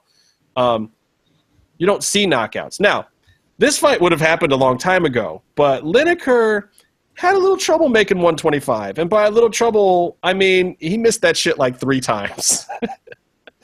And they basically forced him to go up to 135 if he wanted to stick around. So this fight was, I think, going to happen a couple times at 125. Now we're seeing it at 135. Dodson is moving up. He had 2 cracks at DJ and just couldn't solve the puzzle of DJ, even though he's probably equally as good. But I love this fight. And don't forget, Dodson spent time at 135. He beat TJ Dillashaw to become the Ultimate Fighter, and that was an 135-pound fight at a UFC. You know, so he's no stranger to it.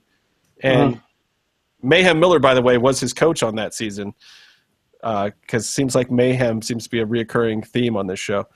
Because he's so fucking great. He makes news wherever he goes. Yeah, that was him and Bisping. Like, Chael Sonnen was in his very unreliable phase back then, and it was supposed to be Sonnen versus Bisping as the coaches.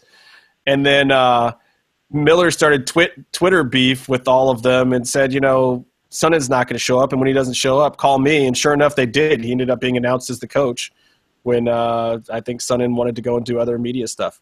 Nice. Anyway, I think Dodson is going to get a TKO in the 3rd round. I think Lineker is looking a little bit muscular to me right now, and I think he's going to gas. And I think Dodson's going to take it to him in the 3rd round, get a TKO, maybe ground and pound style TKO. We'll see. Well, both these guys are badass. This is going to be a fucking war, probably. This is going to be a fun fight to watch. Yeah, and I'm on free television for all of us to see. I think that's the thing. It is going to be fun. And I think these guys are both going to swing for the fences, especially in the 2nd round. I think they're going to feel each other out in the 1st round. In the 2nd round, I think they're going to swing hard, kind of like some of that shit you saw Conor doing in the first Nate fight. I think Lineker is going to do that, and I hope he's not listening, because then maybe he won't. But then I think he's going to gas himself out. I think he's going to punch himself out.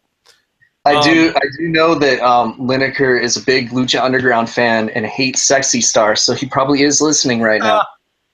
Wait, that means I got to do this again, you son of a bitch. Hey, Byron. What? Hi.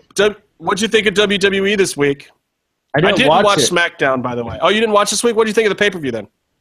I watched most of the pay-per-view, and then a Roman Reigns match came on, and I fell asleep. I'm like, I'm going to rest my eyes the rest of this match, and then I just fucking donked out and didn't even see the main event. Are you the one that he was asking for his opinion? Yeah, but I'm the one that the listeners were asking for. Yeah, Casey was live tweeting the shit out of that. I missed the very beginning. I have stuff to do on Sundays. Dude, the beginning was the best part. You got to see Nia Jax fucking murder Alicia Fox in her ratchet-ass wig. Oh, God, I went back and watched that one. That was awesome. That's the kind of squash match. I did watch the show. I just remembered. I think overall WWE pay-per-views are improving because there's less matches to just skip by default. Although once you get like a minute or 2 into a match, you still want to skip them. But overall... I don't watch anything Monday or Tuesday, and I feel very happy with my life choices. Yeah, I have a feeling this Raw, if it hasn't already been announced as the lowest rated Raw in history, it will be. It's against the presidential debates. Yeah. It did like an 80 share or some shit, so come on. I have to admit, I watched the debates. It was I ended up watching Raw on Hulu, but the debates, man, those were some of the best promos cut all year in wrestling. Yeah. Well, you know.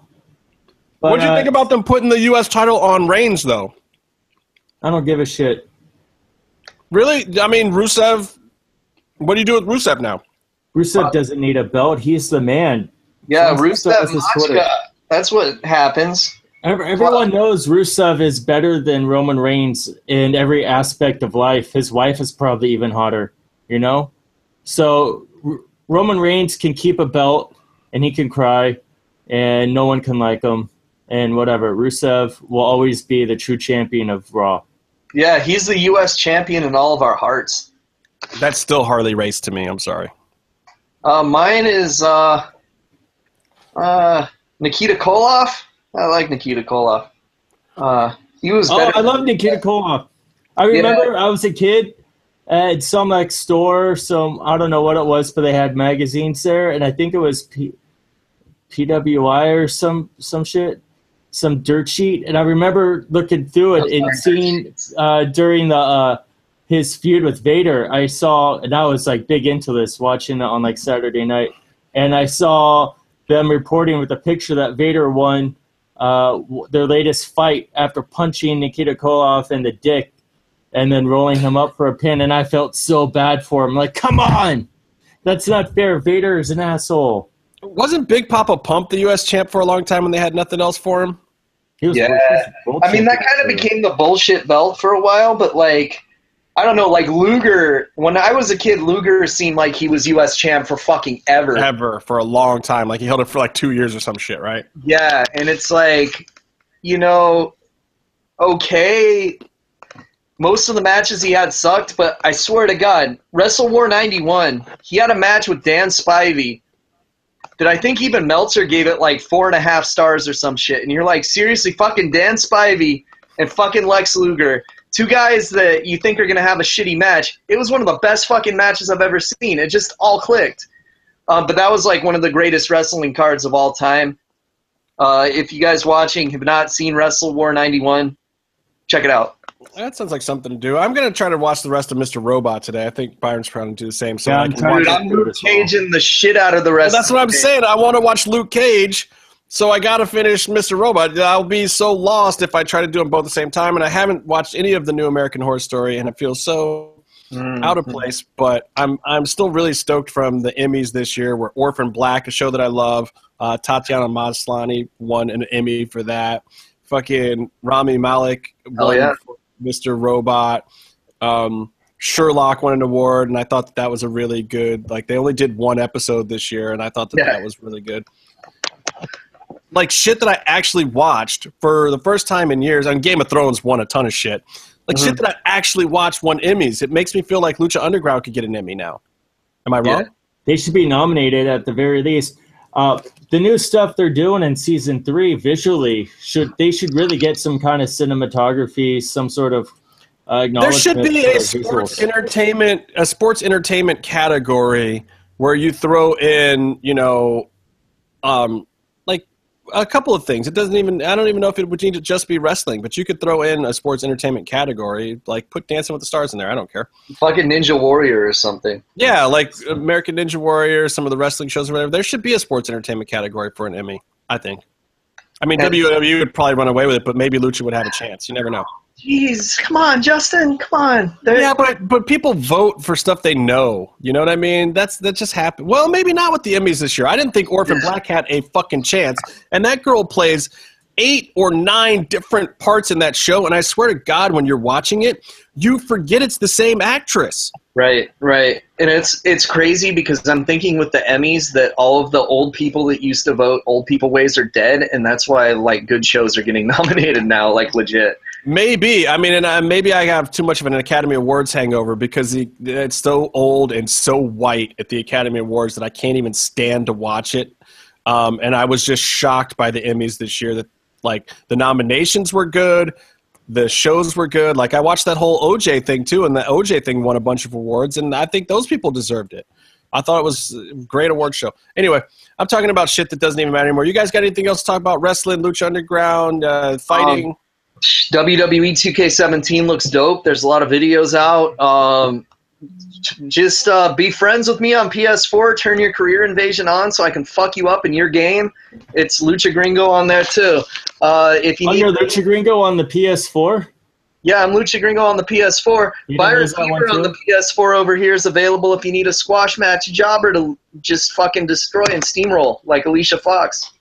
What I like to do is I like to set the game on easy, and then I like to just spend a half hour pile driving someone outside the ring, and it makes me feel better about my day. I like to play on Legend because I'm a real man. Damn.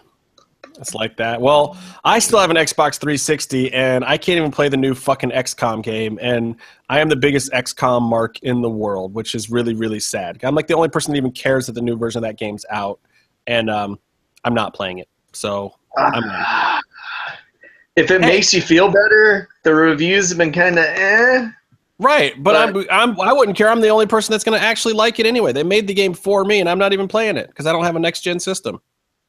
God, the old one was so fucking dope. Oh, shit. Original XCOM was amazing. Oh, my God. I mean, I love the original PlayStation version. I love the new version that they came out with for Xbox 360. I even played both the PC-only platforms. I played XCOM 2 where it was underwater. Yeah. I'm just a huge XCOM mark. I'm sad. It's like I like those turn-based conflict games. Yeah. I just like them. I'm stupid. All right, guys. Well, that's all the time we have for today. Actually, we could do this for hours. Everyone knows that. Josh Pillow is really, really angry if he's listening. I have some Josh Pillow stuff that I think is very fitting to bring in. All right, we'll close with the Josh Pillow stuff. What did Josh Pillow do? Did he not listen to the show because it's too long? We're really going to, at like hour 3, drop the Josh Pillow stuff? He's going to fucking murder us. Well, that's fucking amazing. This is great. Let's go for it. This is totally unintentional. Josh is going to be so mad. Let's do it, Byron. What do you got for us from Josh? So, Josh Pillow was at the Crash show. I believe that's what it was called. Hey, do you want me to read his notes as Stone Cold? I think, like, he deserves it. Well, I mean... Oh, hell yeah. No. So he said he was at the show. He said it was really awesome. Just overall, he said he's telling everyone, all of us, like Los Angeles Lucha Underground fans who are getting introduced to Lucha Libre through the show, and he's saying, you got to go to TJ for a Lucha show. It's so much fun, and he says, more importantly, it's also safe. All the shit you hear about it being dangerous is just that, just talking shit. And then he said front row tickets only $35 or in that general area, which is awesome. He said it was great to see Mac Cobb Phoenix wrestling in another country. They always put on a good show. The show was billed as CMLL versus the Crash, but it was heavy with AAA guys, which kind of made the booking of the finishes a little weird. But this crowd that the show he was at, the crowd was a little more rowdy. He said, think NWO beers being thrown in the ring angry. So that's just a waste of fucking beer, Byron. I didn't do it. And so, I mean, he could go on and on and on, but he actually has a shoot job right now. So he can't actually podcast with us in the middle of a day on a work day. But he said it was really cool. The matches were a little short, but the announcement and Phoenix coming out with the new mask and outfit was really cool. It was a solid match. He didn't like the double count-out finish where Phoenix and Dorado did a suplex off the apron onto the floor. I don't think anyone really liked it, but it was brutal. There's no padding.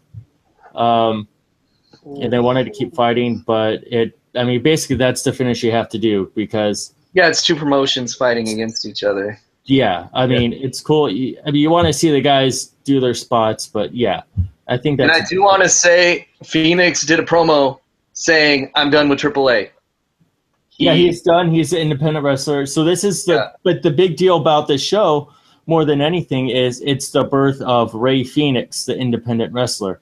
Who's right, and out of San Diego. It was not done with AAA, and it was a work or something. CMLL would have pulled all their guys off of the show because they've done that in the past. So that is proof that Phoenix is gone. If you don't believe Phoenix, but fucking believe Phoenix, dude. Phoenix is the shit. Come on. No. This is the official birth or rebirth of Ray Phoenix. Now, I think him and a bunch of other guys that, part of Konnan's sort of luchador crew, they go through, they work with Mass Republic and Lucha Shop, so they can actually have an avenue to sell their merch that isn't like out of the back of their truck. It's hard to sell to buy a shirt for a luchador.